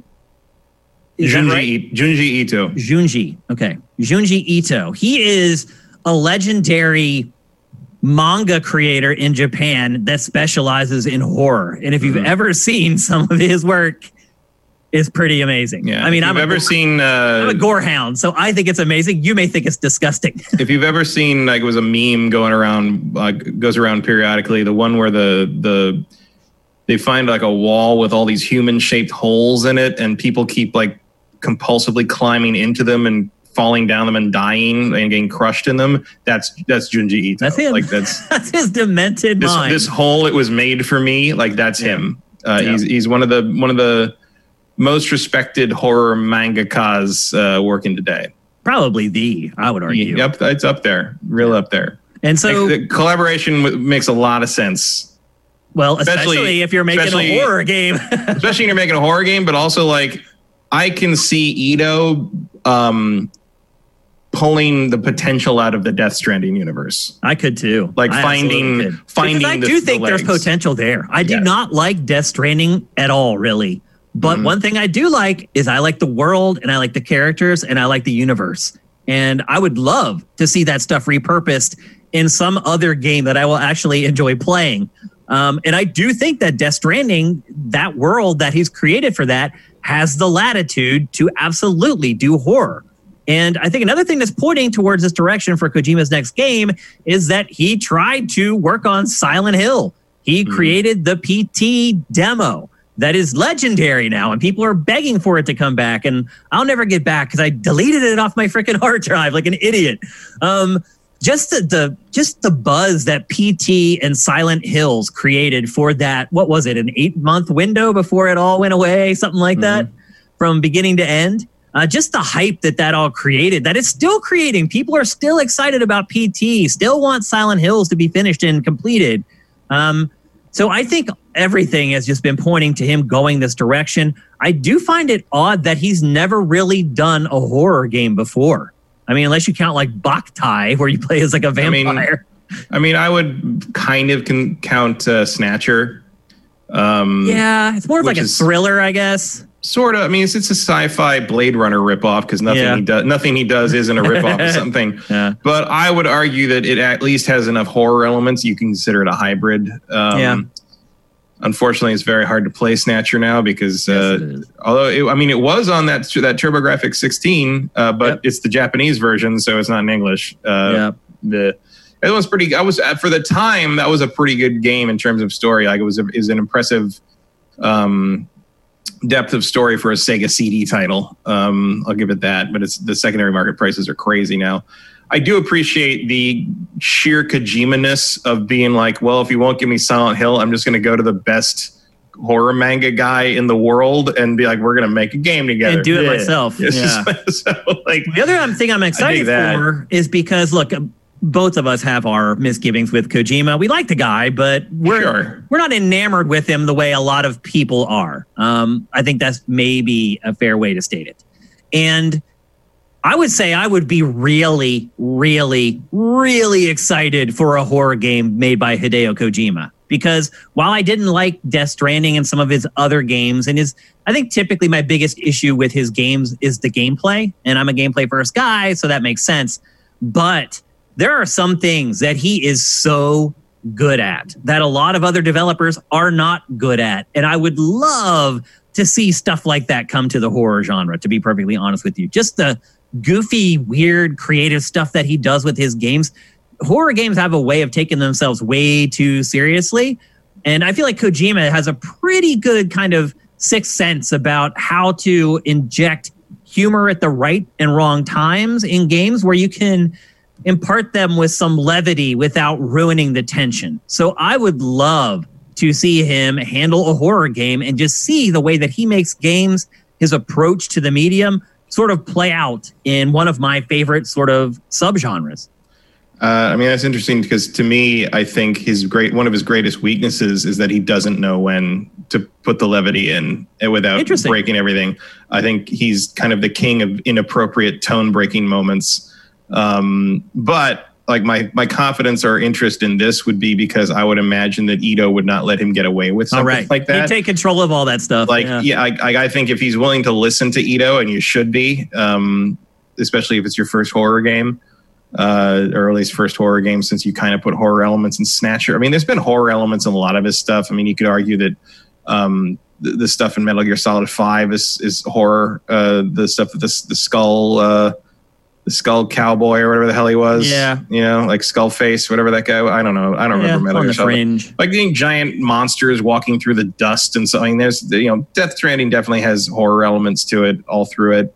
But I would hope that Kojima would be aware enough and humble enough to listen to this guy who's done horror way better than anything Kojima's ever done in his entire life, and work with it from that point of view. Yeah, but I guess what I was talking about more was like Kojima's Easter eggs and little things that he does in games, nods to things, hidden stuff, just things like that. Like I don't feel like we get that in the horror game genre, hardly at all. Yeah, I don't know. Like ever since Eternal Darkness, really, that's probably the last one I can think of. Yeah, I'm. That was a long time ago. That's 20 years ago now. Yeah, I don't know. I don't know. I don't play enough horror games to know one way or the other. Really, I don't like horror stuff very much. Not because I'm repulsed by it or anything, just because I find most horror stupid. There's like one or two horror movies a decade that I actually enjoy, and that's about it. Horror games even less frequently, because horror games to me are you got to have an interesting hook for it, because they don't scare me, because I know inherently that any horror game, I automatically have the tools I need to get through any situation, because it's a freaking video They wouldn't put game. you in it. Right. Yeah. Like if I die, just reload this. I don't get. I mean, I guess if you do a big enough Dark Souls, you can wander into dangerous territory there. That's way scarier than most horror games. I agree with that.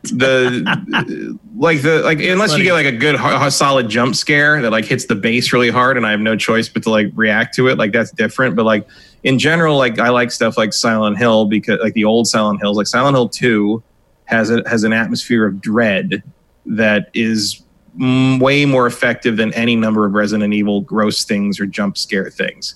I think part of that too is the old tank controls in survival horror. They were so imprecise that they just had this ability to just keep you on the slightest edge, because you just knew if things got crazy, you may be doomed. Well, I think I just find that annoying. I never got interested. I know that I've heard that before. It's like the controls are bad on purpose because that's what's scary, is you might not be able to. Well, no, I don't think that. No, that's bold. Yeah, but I've seen that defense of bad. The old, the old Resident Evil stuff, and it's just like, okay, dude, no, it's just bad controls. Like the fact that I can only aim 3 places with the old Resident Evil games is stupid. Like, and well, remember it's not they gave scary. you the quick turnaround, and it was like a revelation. Oh yeah, or like.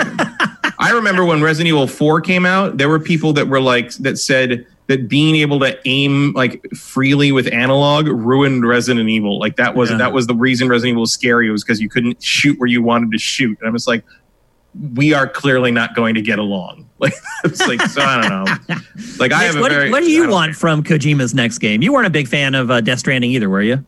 I enjoyed it, but I mean, oh, you did? For not to the point where I'm screaming from the hilltop saying it's the best thing ever. It was just, it was worth playing for me, but yeah, it's not. Are you gonna play it again on PC? No, I will not play it a second time. It's a one-time thing for this game. One thing I do think Kojima did well with the game, though, is he did really interesting camera angles in regards to telling the story thematically, but then at the same time, he also created great moments of tension, and I think that's what you need in a horror game to make it work.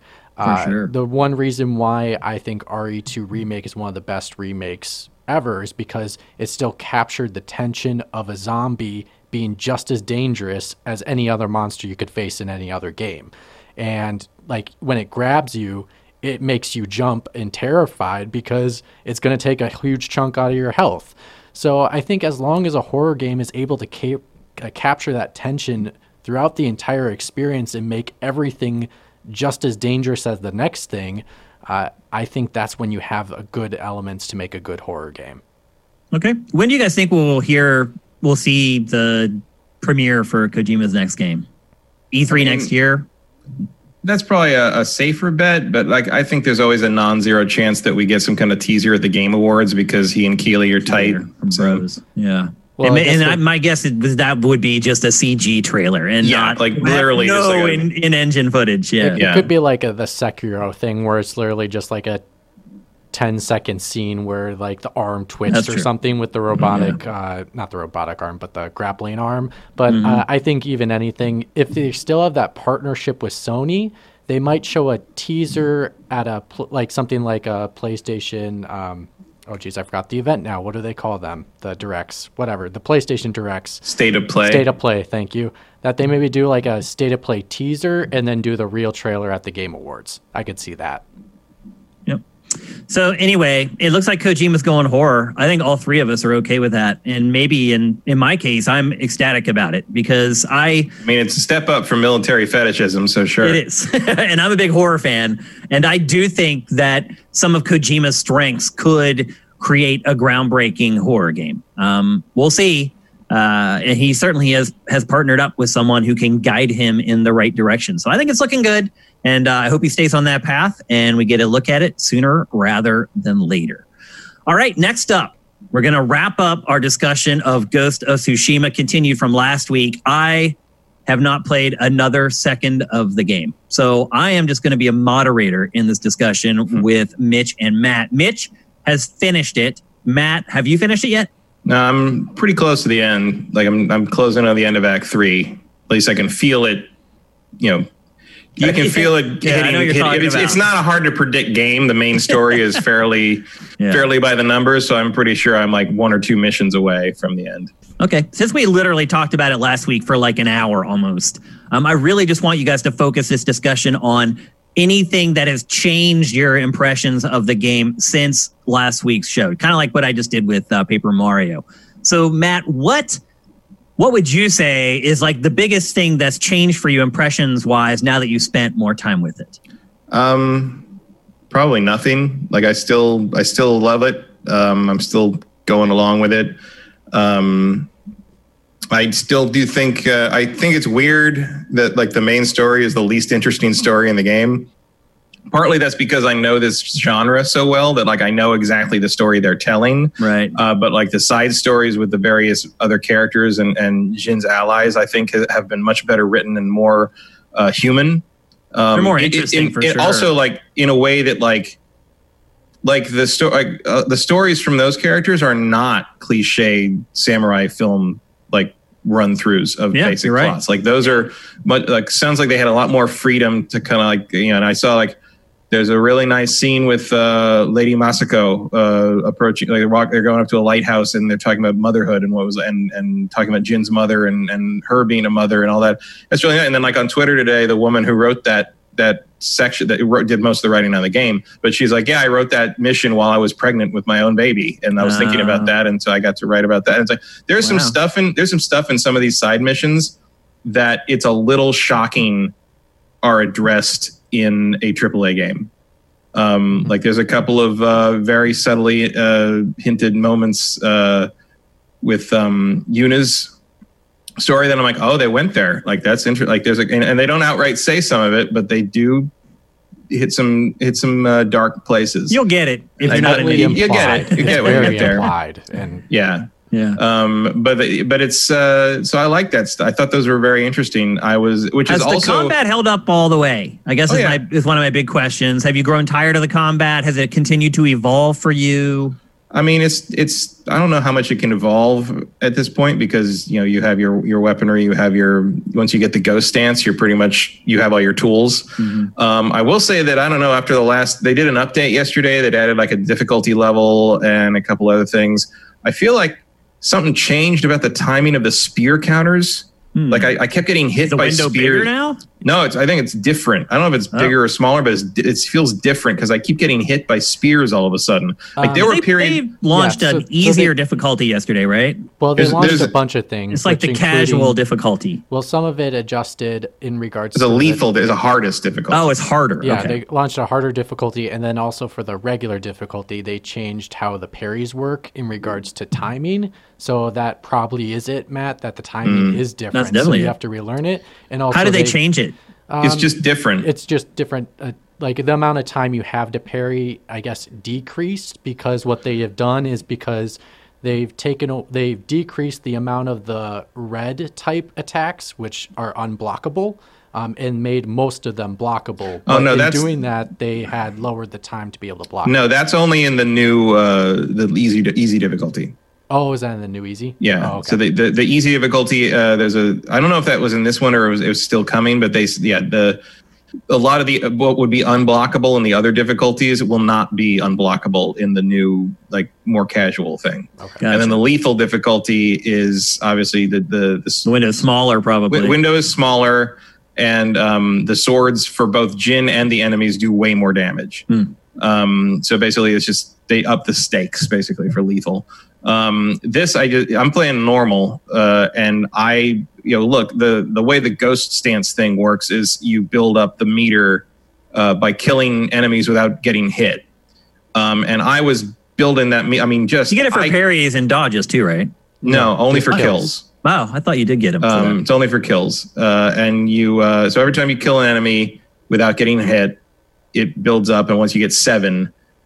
You can activate the thing, and basically you get to insta-kill 3 guys, which is a nice little lifesaver at times if you're up against big dudes. Man, being able to take out 3 guys with 1 move in this game, that's a huge deal. And that's an extra 12 minutes of sneaking around trying to find a good position to assassinate them. It's about the same amount of time as it would take me. That's the thing, is like the ghost stance is kind of useless to me because I don't sneak. You just murder with your sword? I kill them all. Like I had a thing where I literally fought 20 guys at once the other day. Like, no problem. But all of a sudden yesterday, like, the spear guys kept hitting me, and I'm like, what is going on? I guess the first time I've yelled at the game, I think the whole time I've played it. They're also, for me, were the hardest enemies to time. Their timing is a little different. They're the only ones who will catch me out ever on the standoffs. Every once in a while, they would still catch me. Quick. Yep. But like, I was just getting hit by basic blue spark spear thrusts, and I'm like, "What the?" Something changed. I don't know what happened. So I adjusted to it eventually, but like, that's interesting. I've been playing that game for 30 years. Yeah, I mean, it's interesting. Changing something. You've developed a game for 5 years, and you release it, and within a few weeks of releasing it, you decide to change something that you worked on for 5 years. I mean, I don't know if it was intentional or if it's in my imagination, but I have been playing this game for 30 some hours, and I know when the parry windows are for those spear attacks, just like I know the parry windows for everything else. And it's not like I was in the middle of everything happening. There's like a busy guy comes up with spear, blue thing appears, hit parry, doesn't work. Like, I don't know what happened. So I've kind of had to adjust that. That's the only thing of note, really. There's also a section where there was a forced stealth section, and if you made one mistake, you insta died and went back to the beginning. Not a fan of that. It's not very long, but it was there, and I'm like, what is this, the PS2? Don't do that to me. Mitch, how have your impressions changed of Ghost of Tsushima as you've continued playing? Again, you finished the game as well, or have they changed at all? No, they've changed a little bit, especially with the main story, because I was only just finished Act 1. I did not hit some big moments in Act 2 where, for me, really made the main narrative more interesting than I thought it was going to be. And if I want to, like, piggyback slightly on Matt, I think those side stories are very good. And I think, in a sense, you should be completing those side stories with the main story to be the all-encompassing story that you get throughout this game, because it's not definitely the same you should you should definitely do the side stuff with those, at least maybe not allies. The generic side stuff, just but the ally stories. You should finish all those in an area before you move on to what is the obvious end of act mission. Yes, for each area, because I think it does make a bigger impact later on, especially near the end of the story. Well, I think we can all figure out why. I know you're trying to be coy, but right. Well, it's just from what you and Matt both said, like, it's pretty obvious why you built these relationships, and it's nice to see the payoff. And there's a reason you're building the relationships. Yeah. But then I think the very, very end is really interesting, and I'm looking forward to having conversations with people about the very end of this game. It's not like Last of Us Part 2 mind bending, but they do something I didn't expect, and I really liked what they did with it. So But when you finish it, is there a new game plus? Any incentive to go through it again other than just wanting to? There is no new game plus. I didn't 100% it yet. Yet. And if there is a new game plus, I probably will go back and play it again. But I did not liberate the third area. I actually wanted to finish the game before we did this show, so I kind of beelined once I got into the third area. I still have to like liberate maybe like 7 camps still. So you were able to just go straight to the end and finish it at the level of power you were at. But I mean, almost everything was leveled to the max. I think I only have one thing that's not leveled maximum. Yeah, by the time I finished Act 2, I only had 3 missing techniques. Yeah. I don't have that many, and when I quit, I think I was 4 hours into Act 2, something like that. So, which, to its credit, they give you enough supplies. So, like in regards to, I got a certain armor midway through the game, near the third act, and I was able to level it all the way through without having to go and get the resources for it, because I kind of been saving up in regards to what armor I really wanted to spend my money on. And to be able to do that was nice. And I didn't feel like I had to grind to get it, that I had enough supplies to be able to level up that armor. So yeah, I feel like they definitely give you, they up the amount of stuff you're getting as you progress through the areas, to the point that the curve of how many supplies and resources you're getting matches up with the cost of things pretty well. Like early on, like the idea of upgrading an armor to level 3 is like just, oh my god, that's so much of what I have. But by the time you're rolling through Act 3, you're rolling and stuff. Like you've got more than enough to kind of upgrade whatever you need to get through it. And like I never felt frustrated by not having enough, other than early on when I was trying to basically like min-max my sword, and I just didn't have enough iron, so I was specifically going to camps to like get iron, and then after that I've never been I literally was going to say that, Matt. I think the only thing that basically motivates you to complete these side missions is getting those really rare resources that you need to upgrade those weapons. So that's the iron, that's the gold, all that kind of stuff. So I think that's the one thing that influences a player to continue with the side missions if you want to level up your player. Anything else you guys want to add before we move on from Ghost of Tsushima forever? The only other thing that I found at all irritating or negative was, as the game goes on, the weather reflects the state of the story. Like the more storms happen, the wind picks up. And every once in a while, I just wanted the fucking thunder to stop for a while. like if shaking your living room. I did play my not shaking the living room, but it's often. like there's cut scenes where I'm like, I can't hear anyone. Like tell the guy with the thundercloud to lay off while they're talking for a while. And I would use the flute thing to like, clear the sky and and make get the weather clear. And the storm would just come back like 3 minutes later. It's just like, okay, it's like a brief. They're trying to tell you something. I also read that the weather also is dictated by how you play the game as well. So really? Like, depending on how you play the game, it determines your weather that you'll experience through the game. Yeah, the weather is reactive to whether you're playing it more as a samurai or more as a ghost. Oh, so if you're a ghost, it gets stormy. If you're a samurai, it's clear. Exactly. It'll be more foggy if you're playing ghost style, and it'll be much more clear if you're playing samurai style.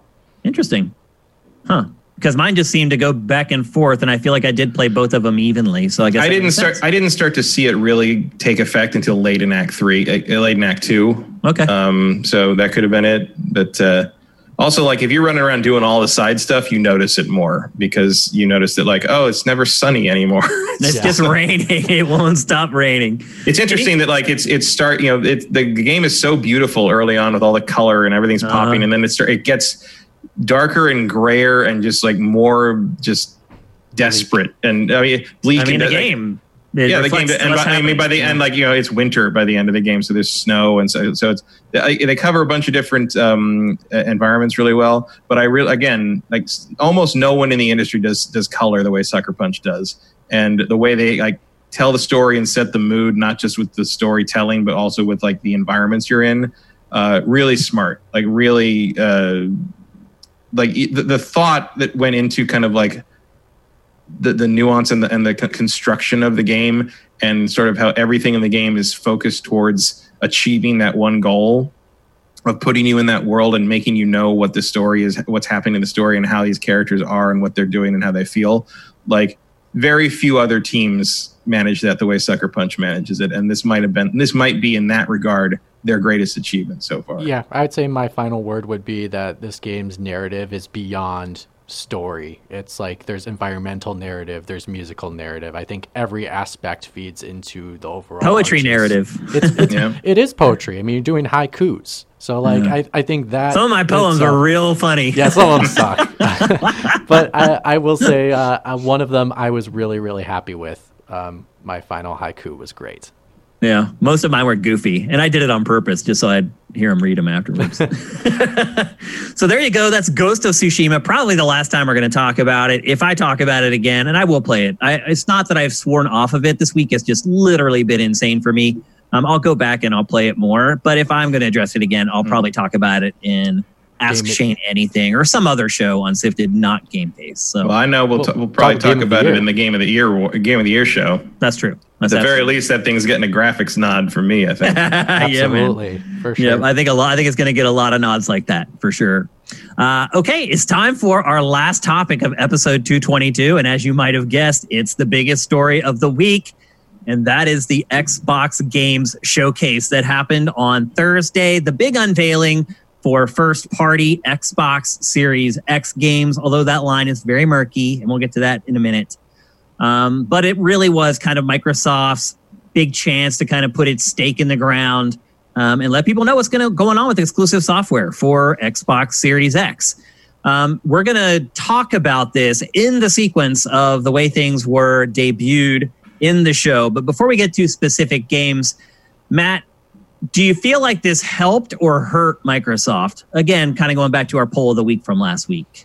I mean, from what I can see online, it doesn't look like it did them any favors. Yeah.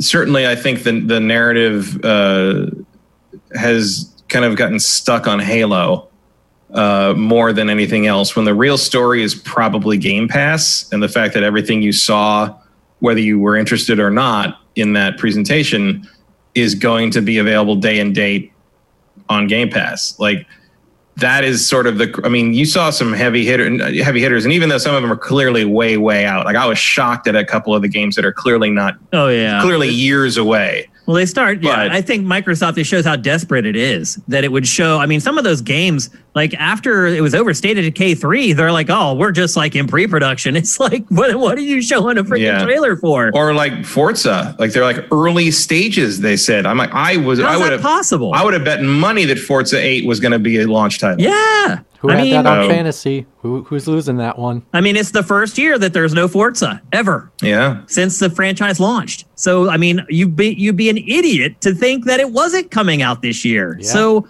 that's a big surprise. So, all right, let's start going through these because we have a lot to get through and we're starting to run out of time. And I want to make sure we tackle all of this. The 800-pound gorilla in the room, farting in the corner, Halo Infinite. Wow. So I went back and watched this several times so I watched it at first, and I'll just say, so I took notes on Halo Infinite. I'm a big Halo fan, have been. I'm really interested in the franchise. I took very detailed notes during the demo of Halo Infinite. My last two notes, just bad, ? And yikes. And then the internet exploded about the game, and I was like, okay, maybe I'm wrong. So I went back and I watched it again, and yikes. Holy crap. What the hell, Matt? What the hell? With Halo Infinite, what is going on with that game? Why does it look like ass? Well, here's the thing. I think it looks fine. You think the graphics look fine? Well, and I think Digital Foundry did a really good analysis of this. I watched it. What? I watched it. Yeah, in that basically once you the visuals. Once you put it's because that's what it looks like, and I think that will look different when they launch it, especially after the reaction to this, because it's not an impossible fix in the amount of time. No, I agree with that. But showing it that way, why they showed it that way and expected something different, I don't know. I don't either. It's one of those things. We've seen some this of the happen. Screenshots that they put out, the official screenshots. The official screenshots are a little weird. Oh my gosh! It's a bad first impression. Yeah. And doubly bad in the sense it's like it's been 5 years since Halo 5 came out. like this really needed to be like an out of the gate like reinvention of the franchise. And it's just like the fact that I got to look at a map and hit a waypoint more often now is not what we needed from Halo. Well, you said I mean, the best I am way more. I am way more. Me of Halo 3, a like 15-year-old game. Well, I am way more down on how uninventive the gameplay seems than I am on what the graphics look like, because they don't have ray tracing and they don't have the shadow lighting. That it looks like they don't have a lot of stuff going on. It won't have it at launch. That's the serious thing. Is like. It could not be more clear that this was an Xbox One game that has been moved to next gen. Or I mean, not moved because it's still going to be on Xbox One, but this was clearly not built for the Series X. Nope. If you can say anything is being built for the Series X, because everything has to run on everything now. But like the bells and whistles that would make it pop as a Series X game are not in place, and apparently will not be in place for some time. Which just makes me wonder what you're doing at that point. I was flabbergasted by this debut. And if that is the case, how do you not also have Forza ready? Yeah. Like something else. How is it that the most interesting thing I can say about Halo Infinite after watching that demo was that it looks like the old Halo games instead of the last couple?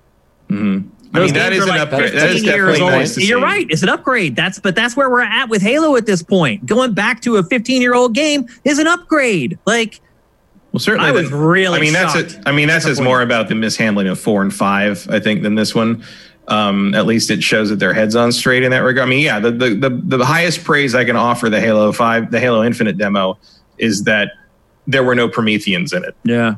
And I guess you have a grappling hook now. Okay. Grapple hook. That shield thing looks new. Mm-hmm. I mean, there's been shields in Halo, but that one's a little different from the ones that have been there before.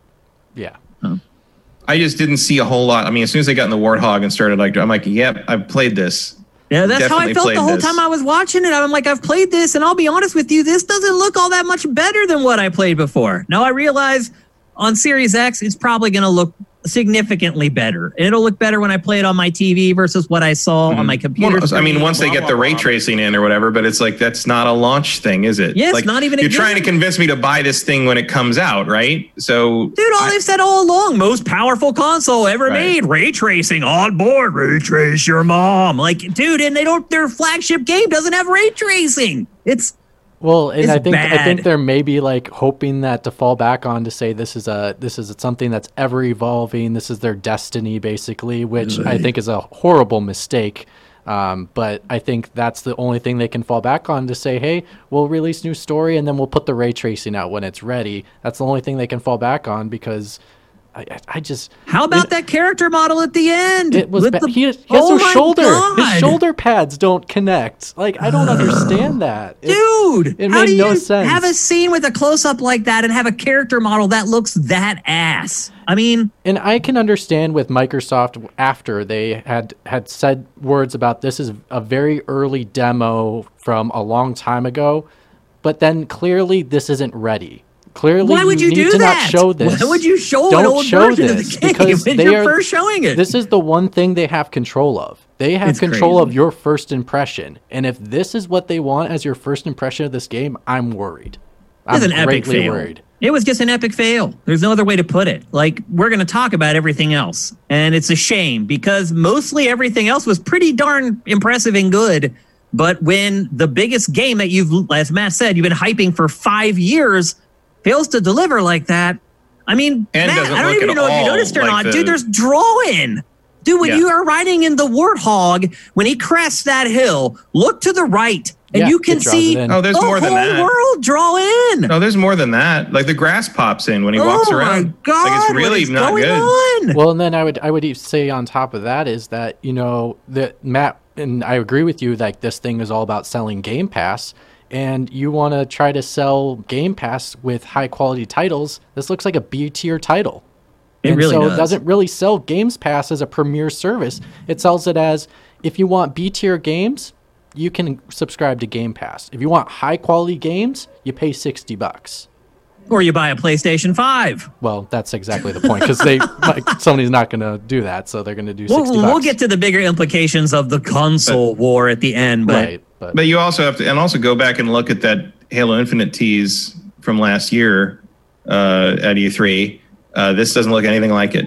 Well, it continues from that. It's like the demo is what happens after that scene. But what I'm saying is like last year's tease with the ring and the ground, everything, it doesn't look like that. Well, actually, like Matt, that tease looked next gen. This does not. Well, you say that now, Matt, and in the B-roll they're showing there's a sequence when the guy's talking and doing his villain monologue. They're showing cuts between the current game that they're showing off in the demo and cuts back to that trailer in those sequences, and they look drastically different from each other in regards to quality. And how can you not see that and not notice it and put this out like that? I just don't get it. I don't either. At the very least, if you're expecting people to kind of like be like, oh, it's a work in progress, and like a Digital Foundry pointing out that if you add kind of the spotlighting in the shadows to make the details in the models pop and stuff like that, like you can fix that. I don't know if they're planning to do that or if they're just planning to like sit around. Or you can. Before launch, I'm saying. You can. I think you can. Like you could do that in the amount of. I mean, you have to probably divert resources from something else to get that to happen. Unless they have already done it, and it's just not. It's not in the demo we saw because that demo is so old. But the idea of like showing that demo and expecting people to assume that those will be fixed later, like the general, even hardcore gaming audience is not that tech savvy, and with the kind of the downgrade gate furor that surrounds almost every major release and the early footage of things versus what the game actually looks like, which even hit Last of Us 2. Which isn't wrong. I mean, Last of Us 2 does not look like that demo they showed with Ellie fighting all those guys a couple years ago. It still looks great, but it doesn't look like that. How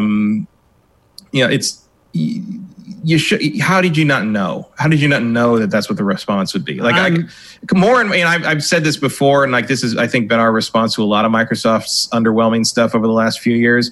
But like, I don't have any sympathy for them. I don't either. I really don't. Like I don't know. Like the gardener could have told you that was how people were going to respond to that. Yeah, thing. Like, I don't get it. I mean, this happens pretty frequently where we watch something and we're like, "Who was your checks and balances for this? Like, hire us. We'll do a far better job."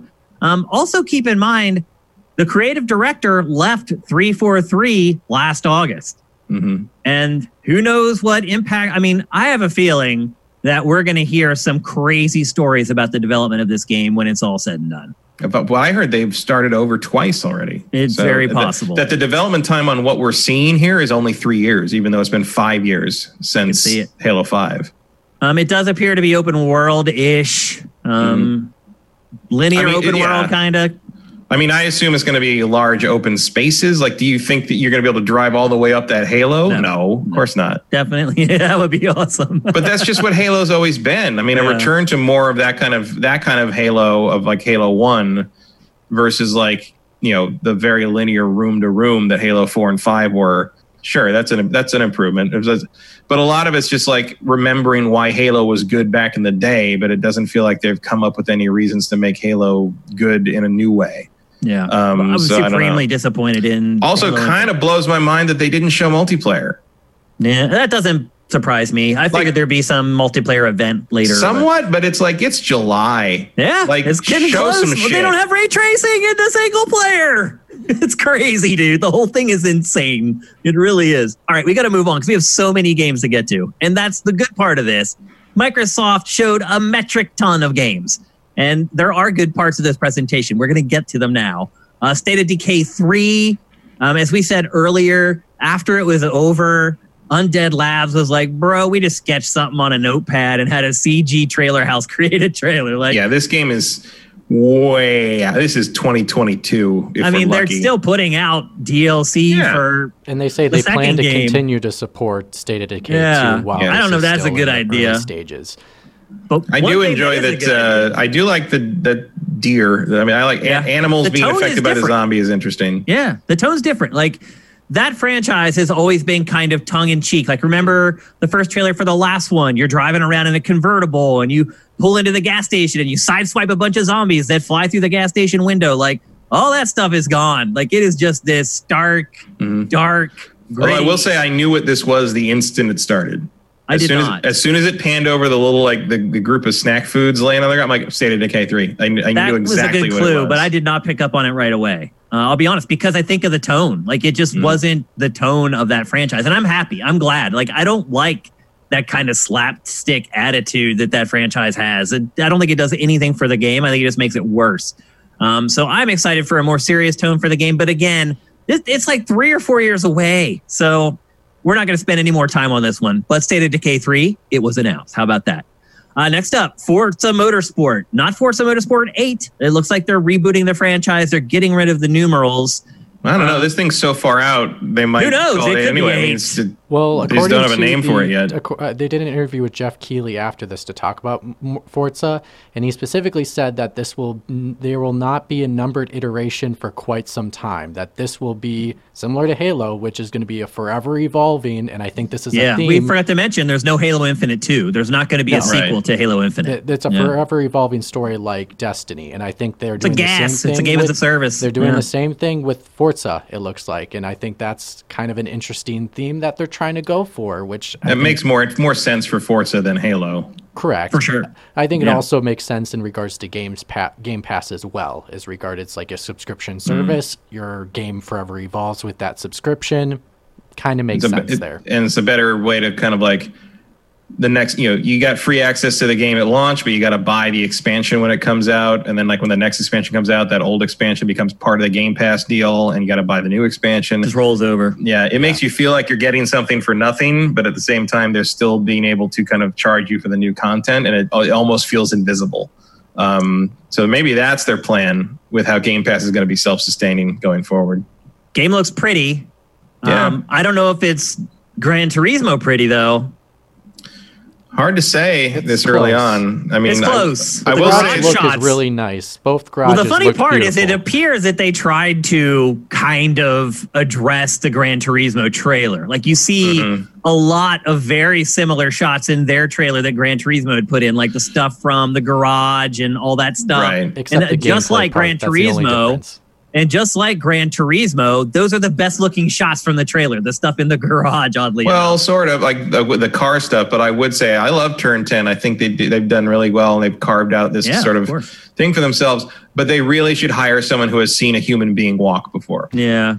Like they are terrible at doing people. Yeah. And the Horizon games aren't much better. No. And like, I know that's been sort of a thing that people make fun of Gran Turismo for too, sort of the hard cardboard people that the crowds have not evolved with the rest of GT's graphics. But Forza's stuff is, to the point that all the people in the Forza trailer were generally wearing helmets, so you didn't have to render any faces. Yeah. If you're going to put humans in your game, you're going to have to make them look good as the cars. So I'm interested to see how far they go with that, and what kind of they're focusing so much on how many people are walking around in these sort of like control center garage things. Makes me wonder what their hub idea is, because that feels a little more advanced than what you've seen just sort of like rolling through a menu. Like it makes me think they're doing some kind of like mingle player home, PlayStation home sort of thing with it. Yeah. When do you think this game is coming out? 2023. Yeah. That's insane. They literally said early stages. That was that was literally the phrase they used. So when do we see another Forza Horizon? Forza Horizon, I think we might see next year. Yeah. Why is Motorsport all of a sudden on a 6-year, 7-year schedule? I think Motorsport's the sim. So I think you've got to put, same way GT takes so long. I think they got to put more stuff into the physics, so that kind of thing. I think Forza Horizon is not a simpler game in the sense of like it takes less effort to work on it, because it obviously takes a ton of effort and hundreds of people. But you kind of don't have to reinvent the wheel, no pun intended, on that thing. Whereas like Forza 8 would need to be a brand new take on the physics engine and the damage engine and all. It needs to be, because let's be honest, of course it does. That franchise has been stagnant for quite a while now. But I think you can get away with like kind of Forza Horizon 4, but prettier, easier in the Horizon games. Like I don't need the Forza Horizons. Yeah, they're not looking to make sure each spoke has like. Right. I understand what you're saying. Also, the big thing about the date specifically is the reason why I agree with Matt it would be 2023 is because this is an Xbox Series X exclusive, along with State of Decay 3, which Microsoft specifically said that they will be. It will be. Like games can play on Xbox One for the first 2 years. So this game shouldn't be able to come out. There were 6 games that are exclusives though, and some of them were scheduled to come out before then. Which is really confusing.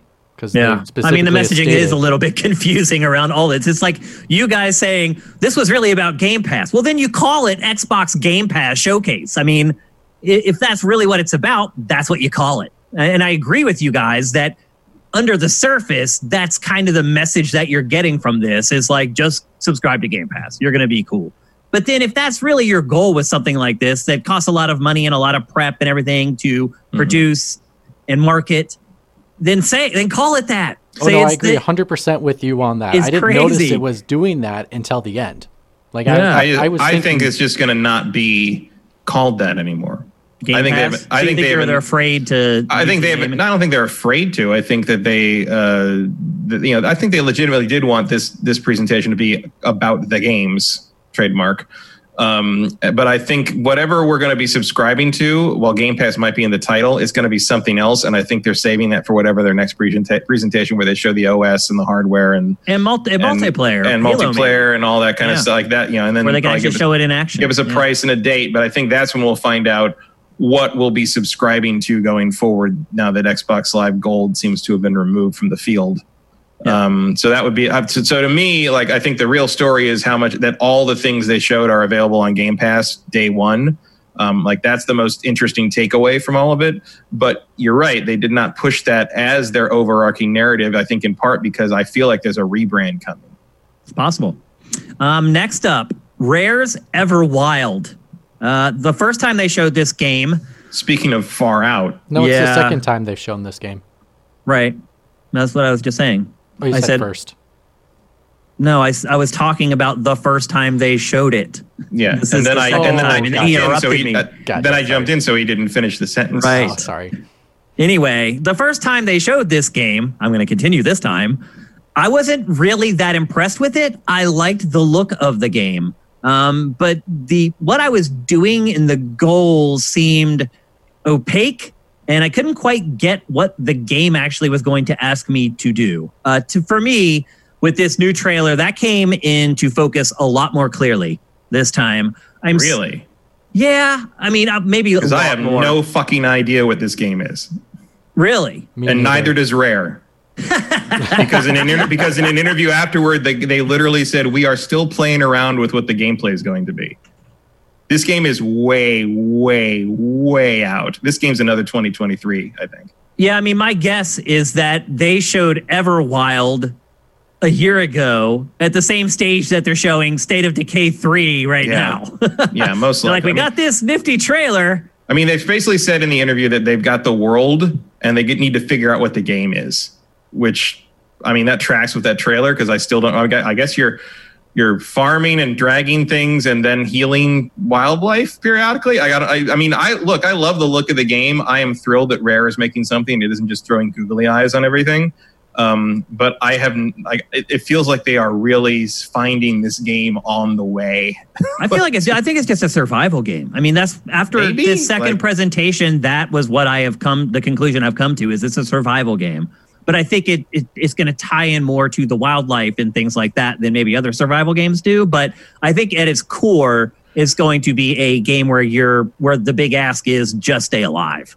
Mm-hmm. But we'll see. You're right. I mean, there's a lot of ambiguity about it still. It's weird. But you're right. The ambiguity is probably because they don't really freaking know themselves. So right. And I think, I don't know if you've noticed the theme here of, oh, neat. 3 years from now. Yeah, exactly. It's like, here's like one of my big things from this whole presentation is like, there's some stuff in this presentation I really want to play, but I do not think by any stretch of the imagination, this presentation made the argument for why I should buy this system at launch. In 3 months. Yeah.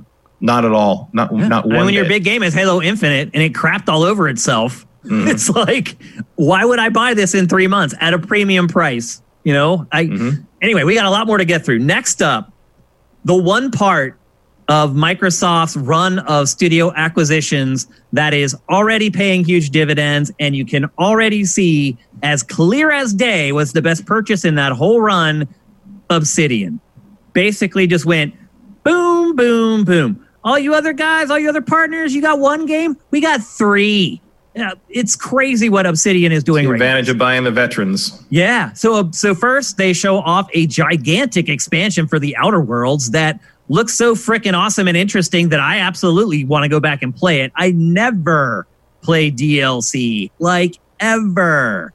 And after watching that trailer, I want to play that DLC. It also looks like huge. They're adding like a whole like extra act to the game. It's like 6 to 8 hours, they said. Yeah, that's what DLC should be, in my humble opinion. And look, I didn't even know it was that long, but I could just watch the trailer and see this has value. This is something beyond a bunch of hats and a stupid shirt and a costume. I'm excited for this DLC. I really liked the base game. I enjoyed it a great deal. It was a great start for an IP. It looks like this DLC is going to be kind of the half step towards what we're going to see in the sequel. I think it looks great. And at first I was like, why are they showing the outer? Oh, okay. Now I see why they're showing the Outer Worlds. So I think it looks awesome. I love the theme of it. I love the theme of the game in general and just the tone of that game, and getting more of it in that trailer was exhilarating. I think it looks awesome. And Obsidian right now is knocking it out of the park because today its other game comes out, Grounded, which is a survival game. It's basically Honey, I Shrunk the Kids, the game. You're in your backyard and you've been shrunken down and you need to survive. So you're fighting spiders that are like the size of buildings and things like that. Again, it's out today on Xbox One and PC. So they just ended up basically just showing the launch trailer for the game. We're not going to talk about that too much because obviously we've already talked about Grounded a couple times on the show. And then last but definitely not least from Obsidian, and probably, in my opinion, the biggest, most important game in this entire presentation, Avowed. Avowed is basically Obsidian's take on the Elder Scrolls. Something people have been waiting for them to do forever. Something that they, as a studio, as they said after this was over, has been waiting to do forever. And to me, probably the best news of all, based on the track record of Obsidian, is we're not going to have to wait 10 more years to play the thing. So I think this is, it is, I mean, it's basically Pillars of Eternity 3 because it's the same world. Sort of repositioning that after, I believe, Pillars of Eternity as an Infinity Engine game, kind of, Baldur's Gate style thing, I think has proven to be an underperformer. Yep. So shifting this to be more like this makes sense. I also do enjoy the thing where it's basically, this is Obsidian, because Obsidian has some bad blood with Bethesda. Even though it's made most of its money off of Bethesda's products. Because of how New Vegas worked out for them. And there's a lot of drama in there. But I do like them kind of saying like, what if we just make the next Elder Scrolls game instead of waiting for Bethesda to take 10 years to make Elder Scrolls 6? We will probably be playing Avowed before Starfield comes out. Let's be honest. My guess is they come out around the same time. That's my guess. Within like 6 months of each other. Yeah, I love it. I love the troll. And that's exactly what it is. It is Obsidian being like, okay, we haven't forgotten all the things that went down between us. And we're going to prove to you that we can make your game as good as you can and more quickly. I love it. I think it's good for Bethesda too to see this. Maybe it'll light a fire under their ass and we'll get it in the next 7 years instead of the next 10. So good stuff all around. In my opinion, the biggest game in this by a mile. If this game turns out to be good and really does attain the same status as the Elder Scrolls, it could be like the biggest exclusive of Generation 9. It really could. It could be an absolute system seller for Series X. The problem is it's coming like 2 or 3 years from now if we're lucky. And that's not going to help with launch, which is what Microsoft really needs help with. That is the recurring theme for me through this whole thing is, how does that help the launch of Xbox Series X? And I'll be honest with you, I had very few answers watching this. Very few. Next up, As Dusk Falls. So Quantic Dream, the studio behind Heavy Rain, Detroit Become Human, Beyond Two Souls, narrative-driven studio that just recently left the second-party roster for PlayStation. Someone defected from that studio, started their own studio, and this is the first game from that studio.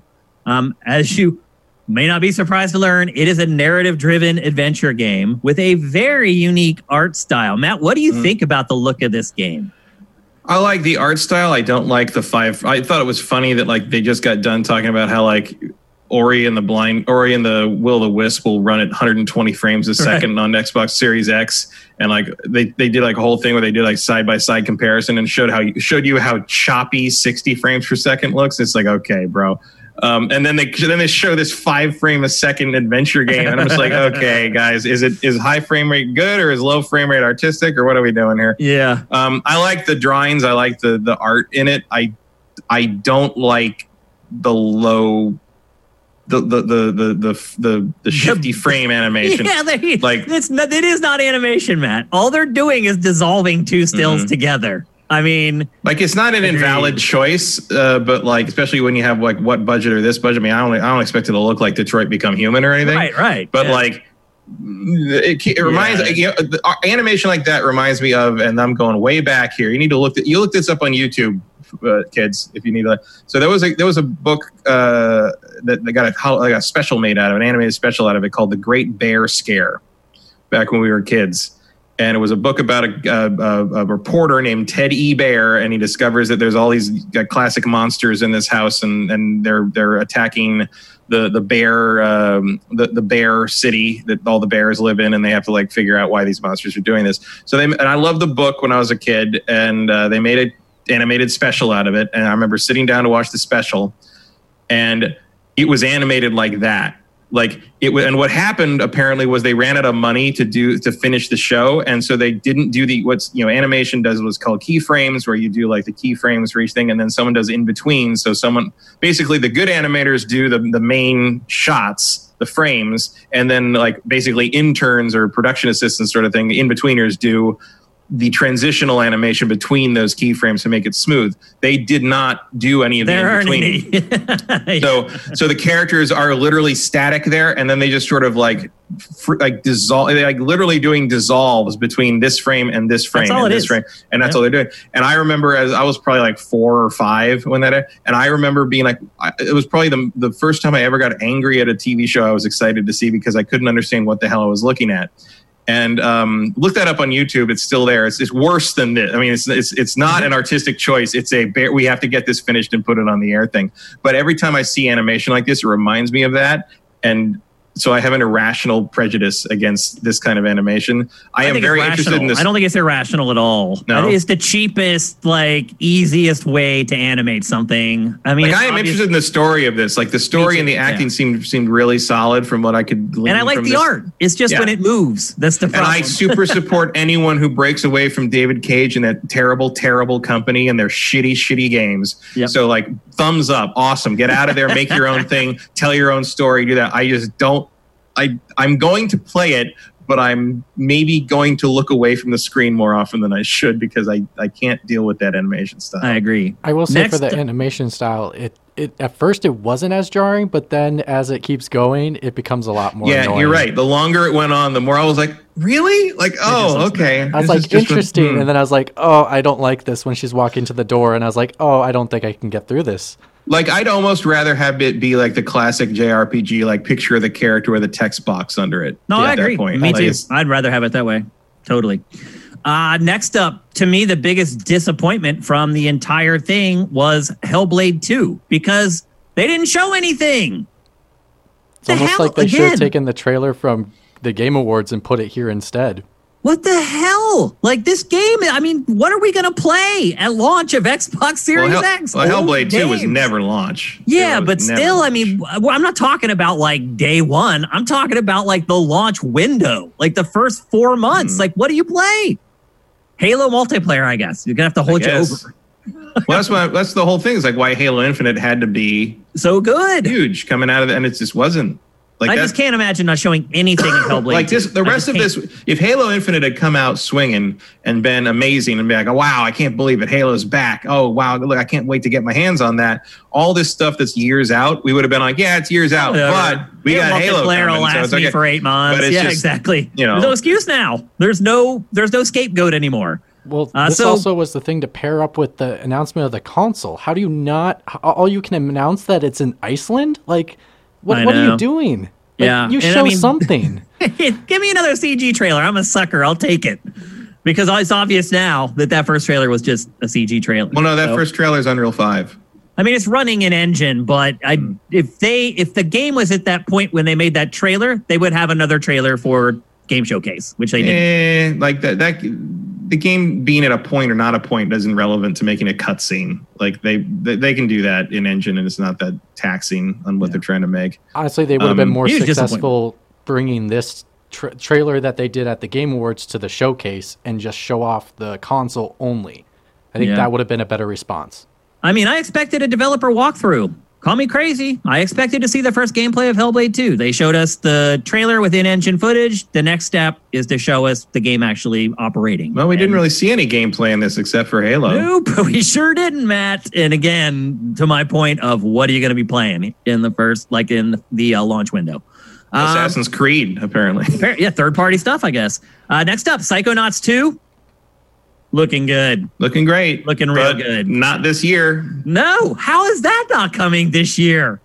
I don't know. My fantasy team looks like a Shane fantasy team this year. The roles have been reversed, Kyle.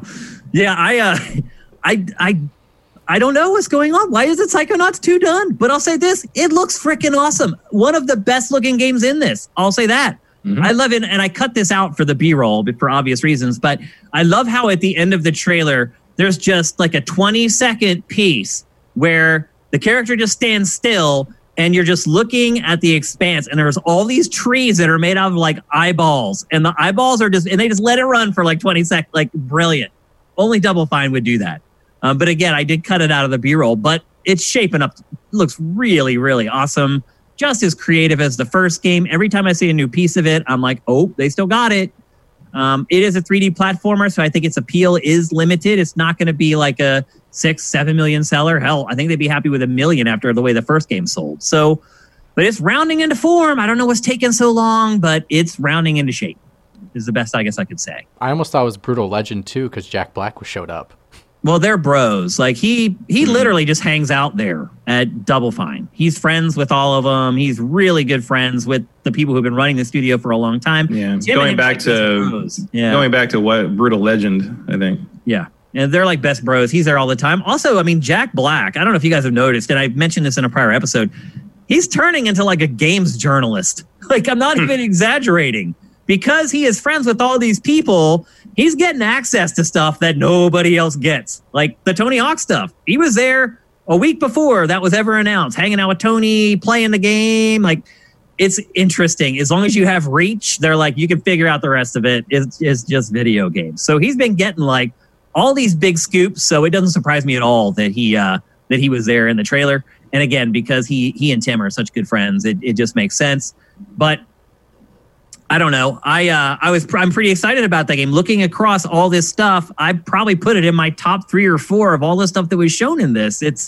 That's where we're at, unfortunately. And then after that, they showed Destiny 2 for Xbox Series X, which actually looked really good. I'll say that. Like their engine scaling pretty well to the new console, so that was pretty impressive. And then they made an announcement and said, okay, everything that we show from this point forward at the very least is a timed console exclusive for Xbox Series X. And then from there, it's really got complicated. After this ended, it was a mad scramble among the press to figure out all the rest of these games, exactly what it means, how long they're exclusive on Xbox, when they're coming to PlayStation, if they're on PC and X. It became very confusing. But they started out with Stalker 2. I was surprised at this one. I definitely didn't see Stalker 2 coming. It's been almost a decade since the last Stalker. Stalker 1 was kind of this game that, like, if you just looked at it with an impartial comparison to other shooters, it wasn't that great, but it had a lot of atmosphere, and that ingratiated it to a lot of players, and it became a bit of a cult hit. So I think if you look at the Metacritic for that game, it's not sky high, but if you would look at the fan count for Stalker, it is sky high. Yeah, and also because Stalker was greatly improved by the community. It was. There's a lot of mods you can stick into it that makes it a much better game, much like Vampire Bloodlines. Yep. which is a very similar game. I mean, it's more of a Deus Ex sort of like survival game, I guess. It would be kind of a mix of those two things. I will say I knew what this was in the first frame. And I was surprised. That's how distinctive it is. Yeah, I didn't expect it. It's also based on a movie. Yep. Which is worth watching if you can track that down. It's probably a Criterion channel or something.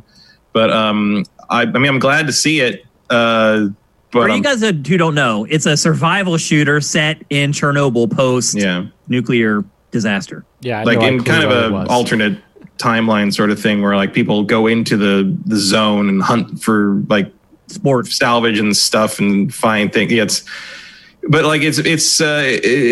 hard to describe. You probably get the original games for like $5 in a Steam sale at some point if you want to try it at some point. But they are worth playing even today, I would say. This is another one that looks like it's way out, like years and years away. Yeah, but it was a nice surprise. Just the fact that it exists is a nice surprise. Yep. Up next is Left 4 Warhammer. Or Warhammer 40K Dark Tide, which is basically just Left 4 Dead set in the Warhammer 40K universe. That's a convenient thing to say, Left 4 whatever. Every franchise that creates a cooperative shooter, you can just call it Left 4, whatever the franchise is, and it'll always work. Left 4 Hammer 40K. Exactly. Are you burned out on these games, Matt? Well, no, because I haven't played one since Left 4 Dead 2. Oh, you didn't play like World War Z or any of the other ones? No, and I will not play this. So I got no interest. I have no interest in this stuff. I do enjoy this genre. I enjoyed it a lot. I just don't have the people to play it with, and I have no interest in like locking my schedule down to play it regularly with people. I just don't. It's Mitch, not, did you get into doesn't Left fit 4 my Dead? life anymore. Yeah. Mitch, did you get into Left 4 Dead at all? No, I really enjoyed Left 4 Dead. I have no interest in this. Honestly, they probably would have got more reaction from me if they did a Left 4 Dead 3. That would have stole a bunch of headlines. Well, Valve, currently my theory is that Valve cannot make a game that has a 3 in it or their deal with the devil is broken. Oh, yeah, true. And it does appear that way. They never get to the third one. They can't get to the third one. I mean, they're literally making another Left 4 Dead, but they're calling it like whatever, like Blood for something. Like they can't make a 3. I don't know what it is. I don't know what it is. Back for Blood, I think is what it was. Back for Blood. That sounds right. Next up, and we're not even going to show this via B-roll, but Tetris Effect Connected was announced. It's Tetris Effect with like a bunch of connectivity stuff included. You can like combine like all the boards together into one board, which looks crazy. But a very small announcement. I'm surprised they even included it in this presentation, to be perfectly honest with you. Next up, the Gunk. And this game impressed the crap out of me probably in my top 3 from this show as far as interest is concerned. It's like as if Luigi's Mansion went to space. It's like a free-flowing, more open Luigi's Mansion type game. You're on an alien planet that's been overrun by gunk, and you have this little device that you carry around that cleans it up. There's more to it than that, and it appears to be a lot more to it than what Luigi's Mansion has, in addition to that sort of part of the gameplay. So I think the game looks awesome. I love the art style. This game to me, and this is from the SteamWorld team, really blurs the line between indie and big budget games. I mean, I really struggled because when we add games in the database, we mark games as indie or not indie. And that way, as we add content for that game, that content will appear on the indie channel. And so when we create a game, we decide, is this an indie game or is it not an indie game? And I literally kind of stood at my monitor for like 25 seconds thinking about it because it doesn't look like an indie game to me, and it doesn't appear to play like an indie game either. Really, again, these are all trailers and things change and things get worse or things get better. But as far as looking at a concept and kind of the ideas of a game through the lens of a trailer, this to me was one of the more impressive games from the show. Yeah, it's up there. I mean, I don't understand the confusion over indie versus AAA because that's a budget thing. But we don't know how much they're spending on. No, but like the thing is, like they're being published by Thunder, whatever. Like the Shark is handling. No, that's Dark Tide actually. Yeah, that's Dark. The Gunk is published with Thunder. What is it called? Thunderful. Yeah. That's an indie game. Like that's the thing. And I ended up classifying it as indie game. Yeah, like it doesn't matter how good they look. Like it's like if you make an indie movie and you make it look as good as a Steven Spielberg movie, no one's going to be like, oh, that doesn't get to be an indie movie anymore because it looks so good. Like but that wouldn't happen. That's impossible in film. It's not always impossible. It's impossible. No, it's not. How could it really you do isn't? It? How is it possible to not, if you don't have the money for tens of millions of dollars of CG effects? Because how do you make the CG effects for free? You don't make them for free. You make them at home, or and also you choose your battles. Like it doesn't have to be Jurassic Park. You could make Schindler's List. Right. But my point is that these guys, particularly with this game, they're not aiming at Schindler's List. I mean, I think this game aims just as high as any other game in this presentation. I would disagree. I think visually it looks like a AAA game, but I think like gameplay wise, it looks pretty basic so far. So Mitch, explain to me the difference between AAA gameplay and indie gameplay. Well, the only thing they showed was it sucking up gunk and doing some mild platforming. Okay, so what does Ghost of Tsushima do gameplay wise? It's more AAA than what the gunk is doing. Well, the combat is way more complex. Do you know that from watching one trailer of the gunk? Well, I'm just saying, first impression, that's what it looks like to me. So, like, I'm not saying that's what it ends up. But still, I'm curious. I am curious to know your answer to that question. What is the difference between indie gameplay and AAA gameplay, or big budget? Well, gameplay? The animation looked not as silky smooth, especially when he was walking above the platform. It was a little like he was on. It was tilted a little bit, and it was just a little. Just by the movement, it looked in my mind indie. Than it did. Because to me, gameplay is the one thing where there is no difference between indie and big budget. Either you can do it or you can't. Like, it doesn't have anything to do with the budget. Well, if anything, this game reminds me more of Hellblade in the regards to having probably a little bit of a bigger budget, but aiming for an indie style game. Why? Based off visually and the gameplay they showed off. It's not very much, but that's what they showed off. Yeah, I don't know. Like, it reminds me the most of Luigi's Mansion, which I would call AAA just by virtue of it being Nintendo. Okay. You got, my brain is breaking right now, guys. You guys are throwing stuff out there that is not computing with my brain. Why is contradictory stuff? So Luigi's Mansion, obviously a big budget. So by your determination, already AAA. But you're saying it's AAA because of another reason. I'm not saying it's AAA at all. It's an indie game because the budget comes from... So you're saying Luigi's Mansion is an indie game? Luigi's Mansion is AAA because the budget comes from a massive publisher. The Gunk is indie because it's an independently funded game. What I'm saying is, like, there is no distinction between gameplay of AAA or indie because gameplay can be anything. The gameplay in this reminds me the most of Luigi's Mansion, which is a AAA game because it is funded by a massive multinational corporation called Nintendo. That's fair. That's why I was asking Mitch. I was like, I don't understand what you're trying to say. Right. No, that's a fair argument. Okay, we got to move on. We're running out of time. Next up, Bloober Team, one of my favorite indie developers. And I think after this show was over, maybe the game that people talked about the most was The Medium. And I don't know how this game has flown under my radar all this time. I mean, I knew it existed, and I kind of knew the base premise of it.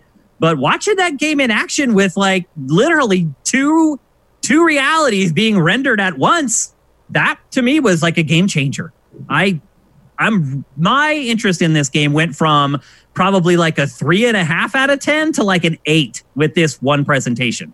So to me, mission accomplished for Bloober Team. How do you guys feel about it? I am less confident in this game now. Less confident in it. How come? I mean, I have faith in Bloober Team because they make good stuff, and I liked what they showed of it last year. This game because it has a real Silent Hill like vibe to it. My concern is that if you're playing both things at the same time, they're going to need to find a way to make that not annoying, and we'll see. Like that is like the simultaneous play through the two different worlds is a thing. I am more skeptical now. Like I am because it's hard to pull off, and you wonder if theyll be able to. Gotcha. Right. Well, that's fair. That's totally fair. I can understand that. Well, I think in regards to, because this is a Series X exclusive, in regards to it won't be available for Xbox One, and it is available for PC as well.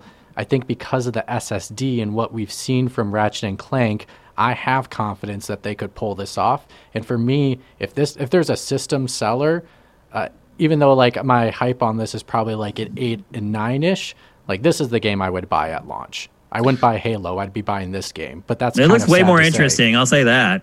See, I'm not talking about hardware or anything like that. I'm talking about finding a good, compelling reason to do that dual gameplay. Switch between the worlds? I don't care about. I'm sure it will run just fine. I'm worried about why are you making me play it like this? Yeah. Find a reason to do this that isn't just like a cool thing to show as a gimmick in a trailer like this. And it is weird that they didn't show it until now. Right. It's like, why? If it's so awesome, why wasn't that in the very first thing you showed for this game? Well, probably because it wasn't working yet. But it's like, but it's cool. It's cool that you show me that. Like how cool I think that is after 10 hours. You know, that's my thing is like you got to find a compelling reason that this is going to be the hook of this game. Would you agree with me though that of everything shown, it was the most innovative thing shown? That might be damning with faint praise, but yes, outside of like whatever I think Psychonauts 2 is going to do, because I know those guys always push that envelope. But this is the closest anyone got to showing me something I haven't played 1,000 times before. We really got to hurry. Up next, Phantasy Star Online 2, New Genesis. I'm only mentioning this because I love Phantasy Star Online. I would have cut it for time, but it looks like they're completely reworking Phantasy Star Online 2. Mm-hmm. At first, they thought it might be just an expansion, and then, like, over the next following days, Sega was like, no, it's more than that. Like, they're basically completely rebooting it.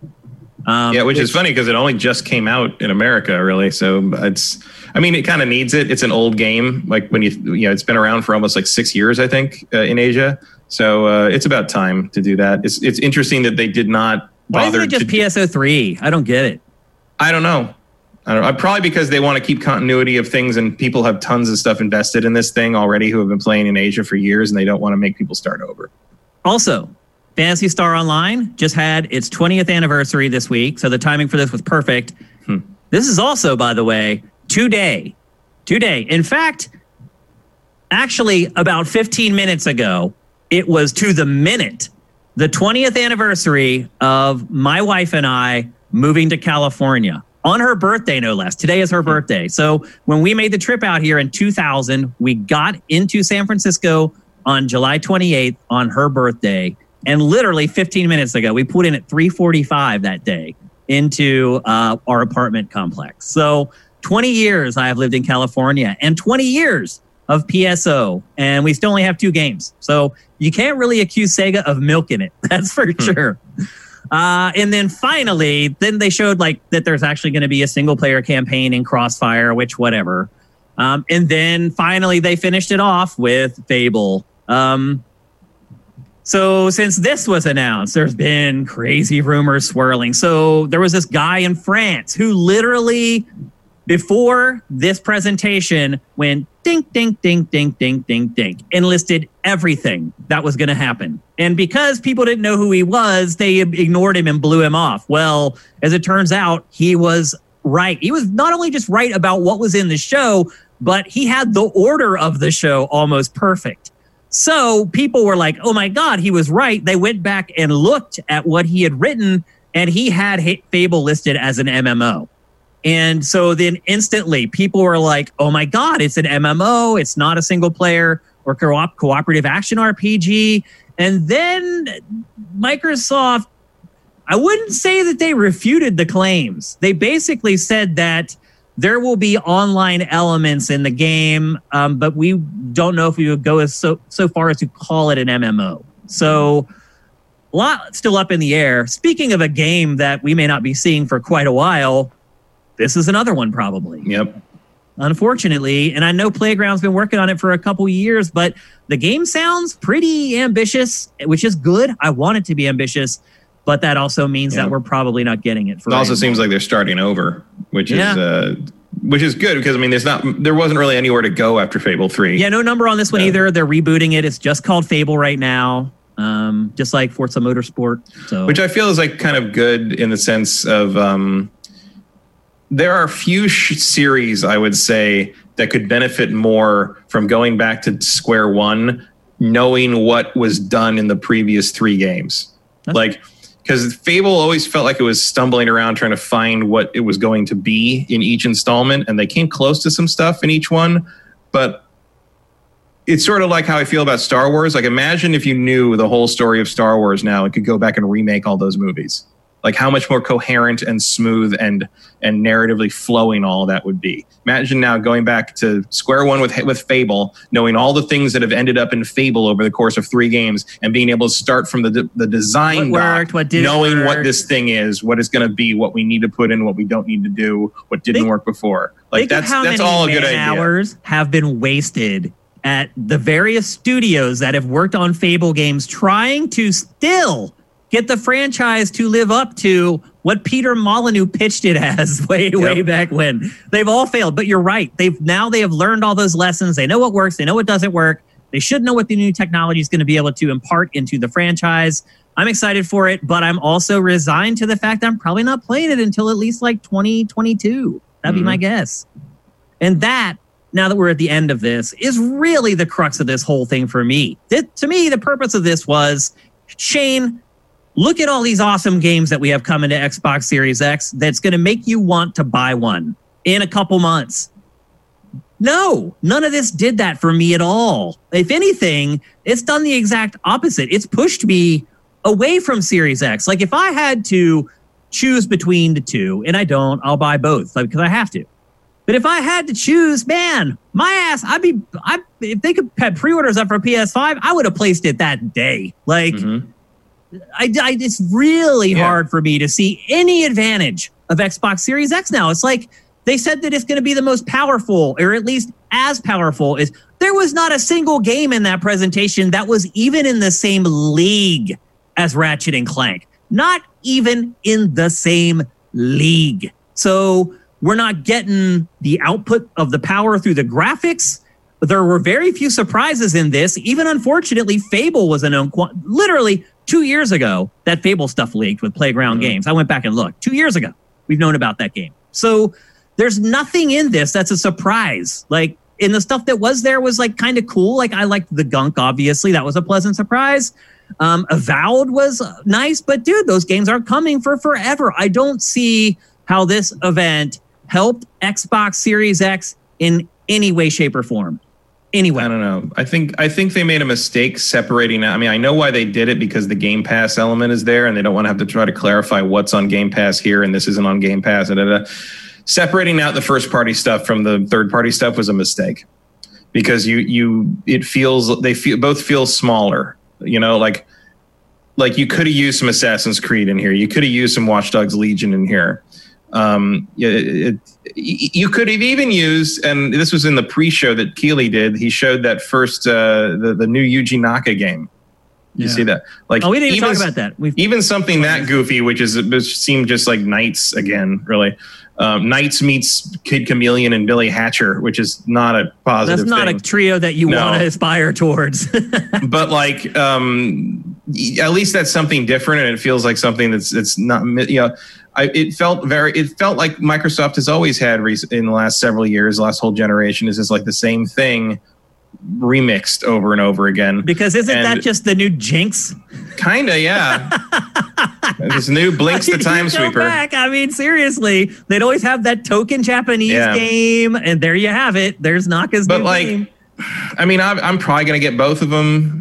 Just because, that's how we are. Really, yeah. But if I were a more casual consumer that was just like, that I was planning to get both, but frankly, if I had no obligation to play the new system and report back on it in some kind of media situation, Xbox Series X for me would just be like, well, call me when Fable's ready. Yeah. I mean, I don't know what else to tell you. I'm going to enjoy it, I'm sure. But I feel like I'd be fine playing Halo on my PC or my Xbox One. That's literally what I was going to say. Is like it's basically unfortunately, Microsoft is trying to show off their new console with their hand tied behind their back because they have Game Pass. And like literally they just want to keep showing off Game Pass to get you into it. And they hindered themselves because they wanted a game showcase that had all Game Pass games. Well, when you they had trouble even differentiating that. Yeah, it wasn't clear. That's why I did not take the Game Pass thing away from this at all. Like because it was just also confused. All the messaging about Is this game an exclusive? What stupid little term are we going to use to describe this game so that when it's not an exclusive, people won't come back and yell at us for it? Like, the whole thing was just convoluted. There wasn't a clear message. I did not get the Game Pass message. Maybe I've already got it already. I don't think it's a message so much as it's like all the stuff they showed had Game Pass. And I thought on my own, outside of whatever messaging they were pushing, was like, that's really crazy that all those games are going to be available day one if you're subscribed from to Game Pass. And I didn't really see a lot of pushing from them to try to make me realize that. It was just something I thought of like 15 minutes later. I saw a lot of people in the chat being like, yeah, it was all about Game Pass. And I'm like, I didn't really get that. I mean, the marketing push isn't about it, but that is the takeaway if you think about it for 10 minutes later. Yeah. Like, oh, that's all going to be on Game Pass. That's pretty cool. But I don't think they pushed that to the degree that you could call it what they wanted, what they made the thrust of it. Like, they didn't have a story arc for this presentation. Yeah, really but I think it hinders them because they're pushing. They in this regard, they pushed Game Pass. Mm-hmm. You can use Game Pass on your PC. You can use Game Pass on your Xbox One. Basically, they just shoved in your face to say you don't need a Series X. Stick with Xbox One. I mean, they even like once those trailers came out, that giant sticker of optimized for Series X takes up 1/8 of the thumbnail and takes up 1/8 of the case. Like they're throwing right now. They're only they have to make it obvious. The only thing they can do right now is to talk about how they're optimized for Series X, or that it's going to be smart delivery. Like that's the only thing they have going for them right now because they don't have the games. And I think base level, if a normal person just looks at the PlayStation 5 games, the trailers, the gameplay that was released, and then just looks at the Xbox Series X games, the trailers, the gameplay that was released, it's going to be really hard for someone to decide to buy an Xbox Series X. It just is. And we had our survey to say consoles exclusives about matter. Games. Yeah, I mean, more than anything, they matter. Yeah. And right now, it doesn't show that. It could be bad for Microsoft at the launch because the other part of it, too, is when all these great games come out, and there are some great games in there that I'm legitimately really excited to play.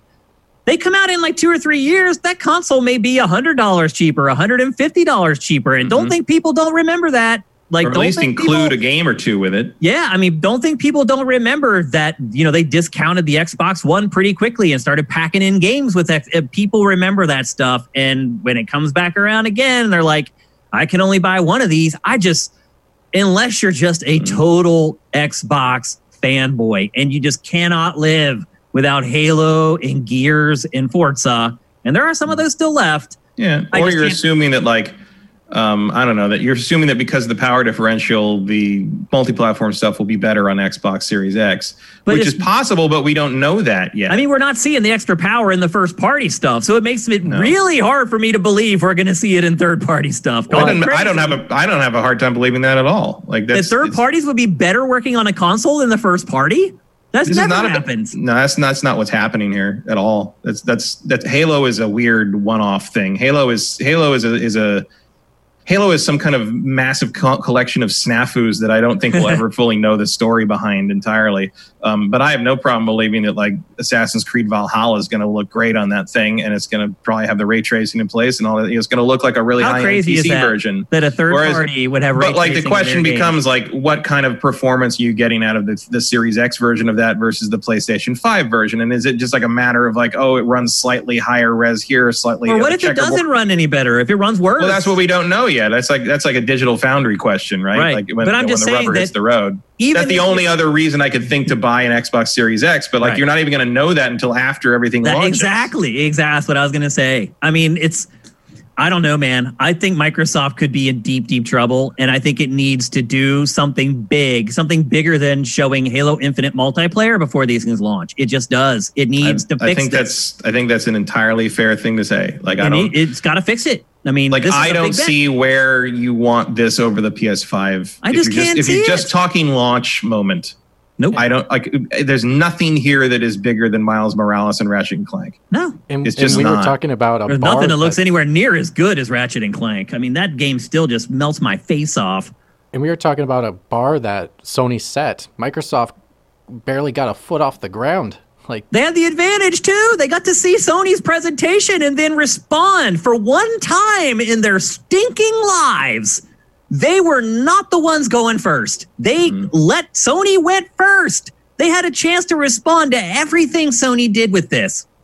And there you go. Maybe now we know why Microsoft never cared about going first. Yeah, they just, I mean, that's the thing is like, how could they respond? Because they just don't have anything yet. And part of it's because they bought all these other studios and it takes time to make this stuff.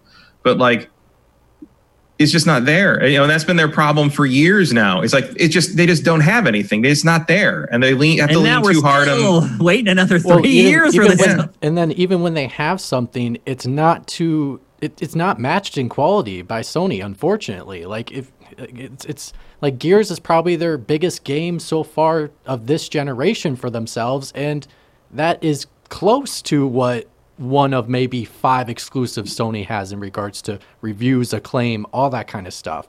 So like, most even importantly, the quality, they sales. can't match it. I mean, that's what really matters. Sales. So like, even with all that, that's why I'm still like, even seeing Halo right now. Even though I'm excited for some of these games, I'm still worried that someone might like mess it up and drop the ball when we see the gameplay for the thing. Like, it still can happen. It can. All right, we got to move on. We're about to show a word from our sponsor, and this is your cue to get your questions into chat. Go at Sifted Games so we can pluck them out of the chat very easily. We're not going to be able to answer too many. This show is running over. So we'll answer a couple before we say c'est la vie. And here's a word from our sponsor. Ready to get away from it all without losing all the comforts of home? DeShazer Ryan Realty has a once-in-a-lifetime 200-acre estate for sale in Libby, Montana that gives new meaning to the phrase roughing it. This eye-popping main lake house on this sprawling estate has 4 bedrooms and bathrooms, phone, and internet. There are also separate guest and caretaker houses. It's the first time this property has ever been for sale, so don't let the chance to buy a slice of outdoor heaven pass by. It can be yours for $3.4 million. If you're interested, no matter where you live, contact Doug DeShazer at 406-291-1643 or deshazermt@gmail.com. He can also connect you with local realtors who can help you with your specific needs. If you want to see more, head on over to www.snowshoeranchmt.com. That's snowshoeranchmt.com. You know who's going to be buying that house? Sony, because they can just relax after seeing what Microsoft did. Some football player that just opted out is probably going to buy it and just hole up there for the whole NFL season. He could bring his whole family. Gohan Rage, thank you for Twitch Prime, brother. Thank you for being a longtime supporter of the site too, man. Love you, brother. Let's see. JM Rain, thank you. I saw you either gave people subs or bits earlier. Appreciate that. He did 20 subs at the beginning of the show. Yeah, Sound Wizards lighting it up again. Thank you, man. You're awesome. All you guys are great. Let's get to a couple questions. ETH Demon. Microsoft is focusing on Game Pass and subs. Sony is focusing on more traditional consoles, and Nintendo is off in hybrid land. Each company is taking their own very different direction. What's your take? For me, I like the fact that they are all doing different things. Agreed. I do like that. They're offering us choice, but I would argue that the difference between Microsoft and Sony really isn't all that different. I think Microsoft wants you to think it's different because I don't think it believes it can beat Sony. And so I think the messaging around Game Pass and things like that is a very convenient way for Microsoft to not share hardware sales anymore. And because all their revenue just rolls into Microsoft's big pie, it's a very easy way for them to kind of shirk how well their division is doing financially. So I hear you. I think Microsoft is trying to make it seem more like it has a different strategy than it really does, though. What do you guys think? I think that the difference is that Sony and Nintendo strategies are playing to their strengths, whereas Microsoft's seems to be trying to cover a weakness. Yeah. And to the point that like I happily shell out full price for Sony's exclusives whenever they come along, whereas with Microsoft's, the Game Pass thing is good to me because a lot of times I look at whatever their new exclusive Xbox thing coming out is, and I think, well, I would never pay $60 for that, but I'll download it since I already subscribed to this thing. Yep, but as a part of a $10 a month, I'm cool with it. Right. I agree with you 100%. What about you, Mitch? I was going to say something for Microsoft. I think this is something that's been a problem with them throughout many years so far, is that they prefer quantity over quality. And I think that's a huge issue for them. So Game Pass is a way to say they have a bunch of games for you, but the quality just doesn't match against something like a Mario or a Last of Us Part 2. I mean, I don't let's be think honest, they even had they haven't quantity. had either. They haven't had either. Like, they've had nothing. Like, They're finally getting to the point where they have some quantity, but for a long time it was literally 3 games over and over. Over and over. My prediction was right. They still had more exclusives than Sony, but like even they were third party. They rely on the third party so much on the timed exclusive that even last E3, they're like, we're going to show you 100 games or something like that. And they are trying to show quantity of like what you can play over the quality of what's there. Not from their first party, it's from their entire lineup. Kind of please forget that you can also play this on every other platform. Exactly. Or in like 2 months, your brain you can play on it on pause. another platform. Next one, Commander Fett 03. What do you think Microsoft would need to do to fix Halo Infinite before launch? Before launch? Well, now you're talking about time travel. There's an important word there. Need and can. Yeah, I mean, I think you can fix a lot of the flat lighting problems. I think that's a fairly simple fix. Maybe they've already done it if that build is as old as some of the rumors were saying. But like really they need to have the next gen lighting and the ray tracing, and it needs to be showcasing the new hardware day one out of the gate. And I don't know what's holding that up or why it can't happen that way, or if they're prioritizing other things because they figure the user base on Xbox One X is bigger. So why, put all that effort and possibly shortchange the current gen, which is a larger user base versus the other. It's hard to believe that like they couldn't get at least rudimentary ray tracing in place for a launch, because I feel like that's your only game that's really going to be showcasing that stuff. It's the thing most eyes are going to be on. It's the thing that's going to be in all the commercials, and it's going to be the thing that people judge the system by. Like if you really have something that powerful as the Xbox Series X is, and we know it is from the specs, yep, you need to put something on that thing that, by comparison to the other stuff coming out on current gen stuff, is like clearly something you couldn't play on your current system. And looking at that demo that they ran, there is nothing on that would make me think that wasn't an Xbox Series X, Xbox One X. Outside of a couple of size distance draw things, but like they're still popping. It doesn't scream next gen to me in the same way that like that's that stupid hack and slash game on PS5 that was the first thing we. No, what? Godfall. Yeah, in the same way, Godfall doesn't make me think like, oh, that's clearly a brand new game system. Like Halo has that same thing going on, where I'm like, you don't make me think you're next gen by just glancing at it. Certainly not. Those screenshots are just like, what are you doing releasing those? Glottis21, thank you for Twitch Prime. Gurzilla, thank you for Twitch Prime. Evilani5, thank you for the bits. Croak, thank you for the bits. You guys rock. We're going to answer one last question, and it's a follow-up to the last one. Should they delay Halo Infinite? No, because they don't have anything else. Yeah, what are you gonna put out? I mean, unless you want to push the whole system back. That's from Kelvis. I mean, if you're gonna push, should Halo they? Back, Probably that game does need more time, but like, no, they can't. Yeah, his exact question is: do you think Halo Infinite should be delayed? I think it should be in terms of a game, but I don't think they can in terms of a console launch. They can't. Should it? I would personally say like delayed until you get ray tracing, but that's not going to happen. Yep. So Microsoft, especially after lay it in the bed it's made at this point. Especially after the debacle of Master Chief Collection, where it took them 4 years to even get that functioning properly. Yeah. Like it's starting to hit this point. It's like, why can't Halo launch right? Like, what is that? That's so weird. Yep. I like Croak and Soundwizard going back and forth with the subs. Croak just gave up a bunch of tier 1 subs to everybody. We're on, level 4 of the hype train now? Just in time for the show to end. And it is ending. That's it for GameFace episode 222. Big episode. Long episode, but pretty good. I had a lot of fun talking to you guys about stuff today.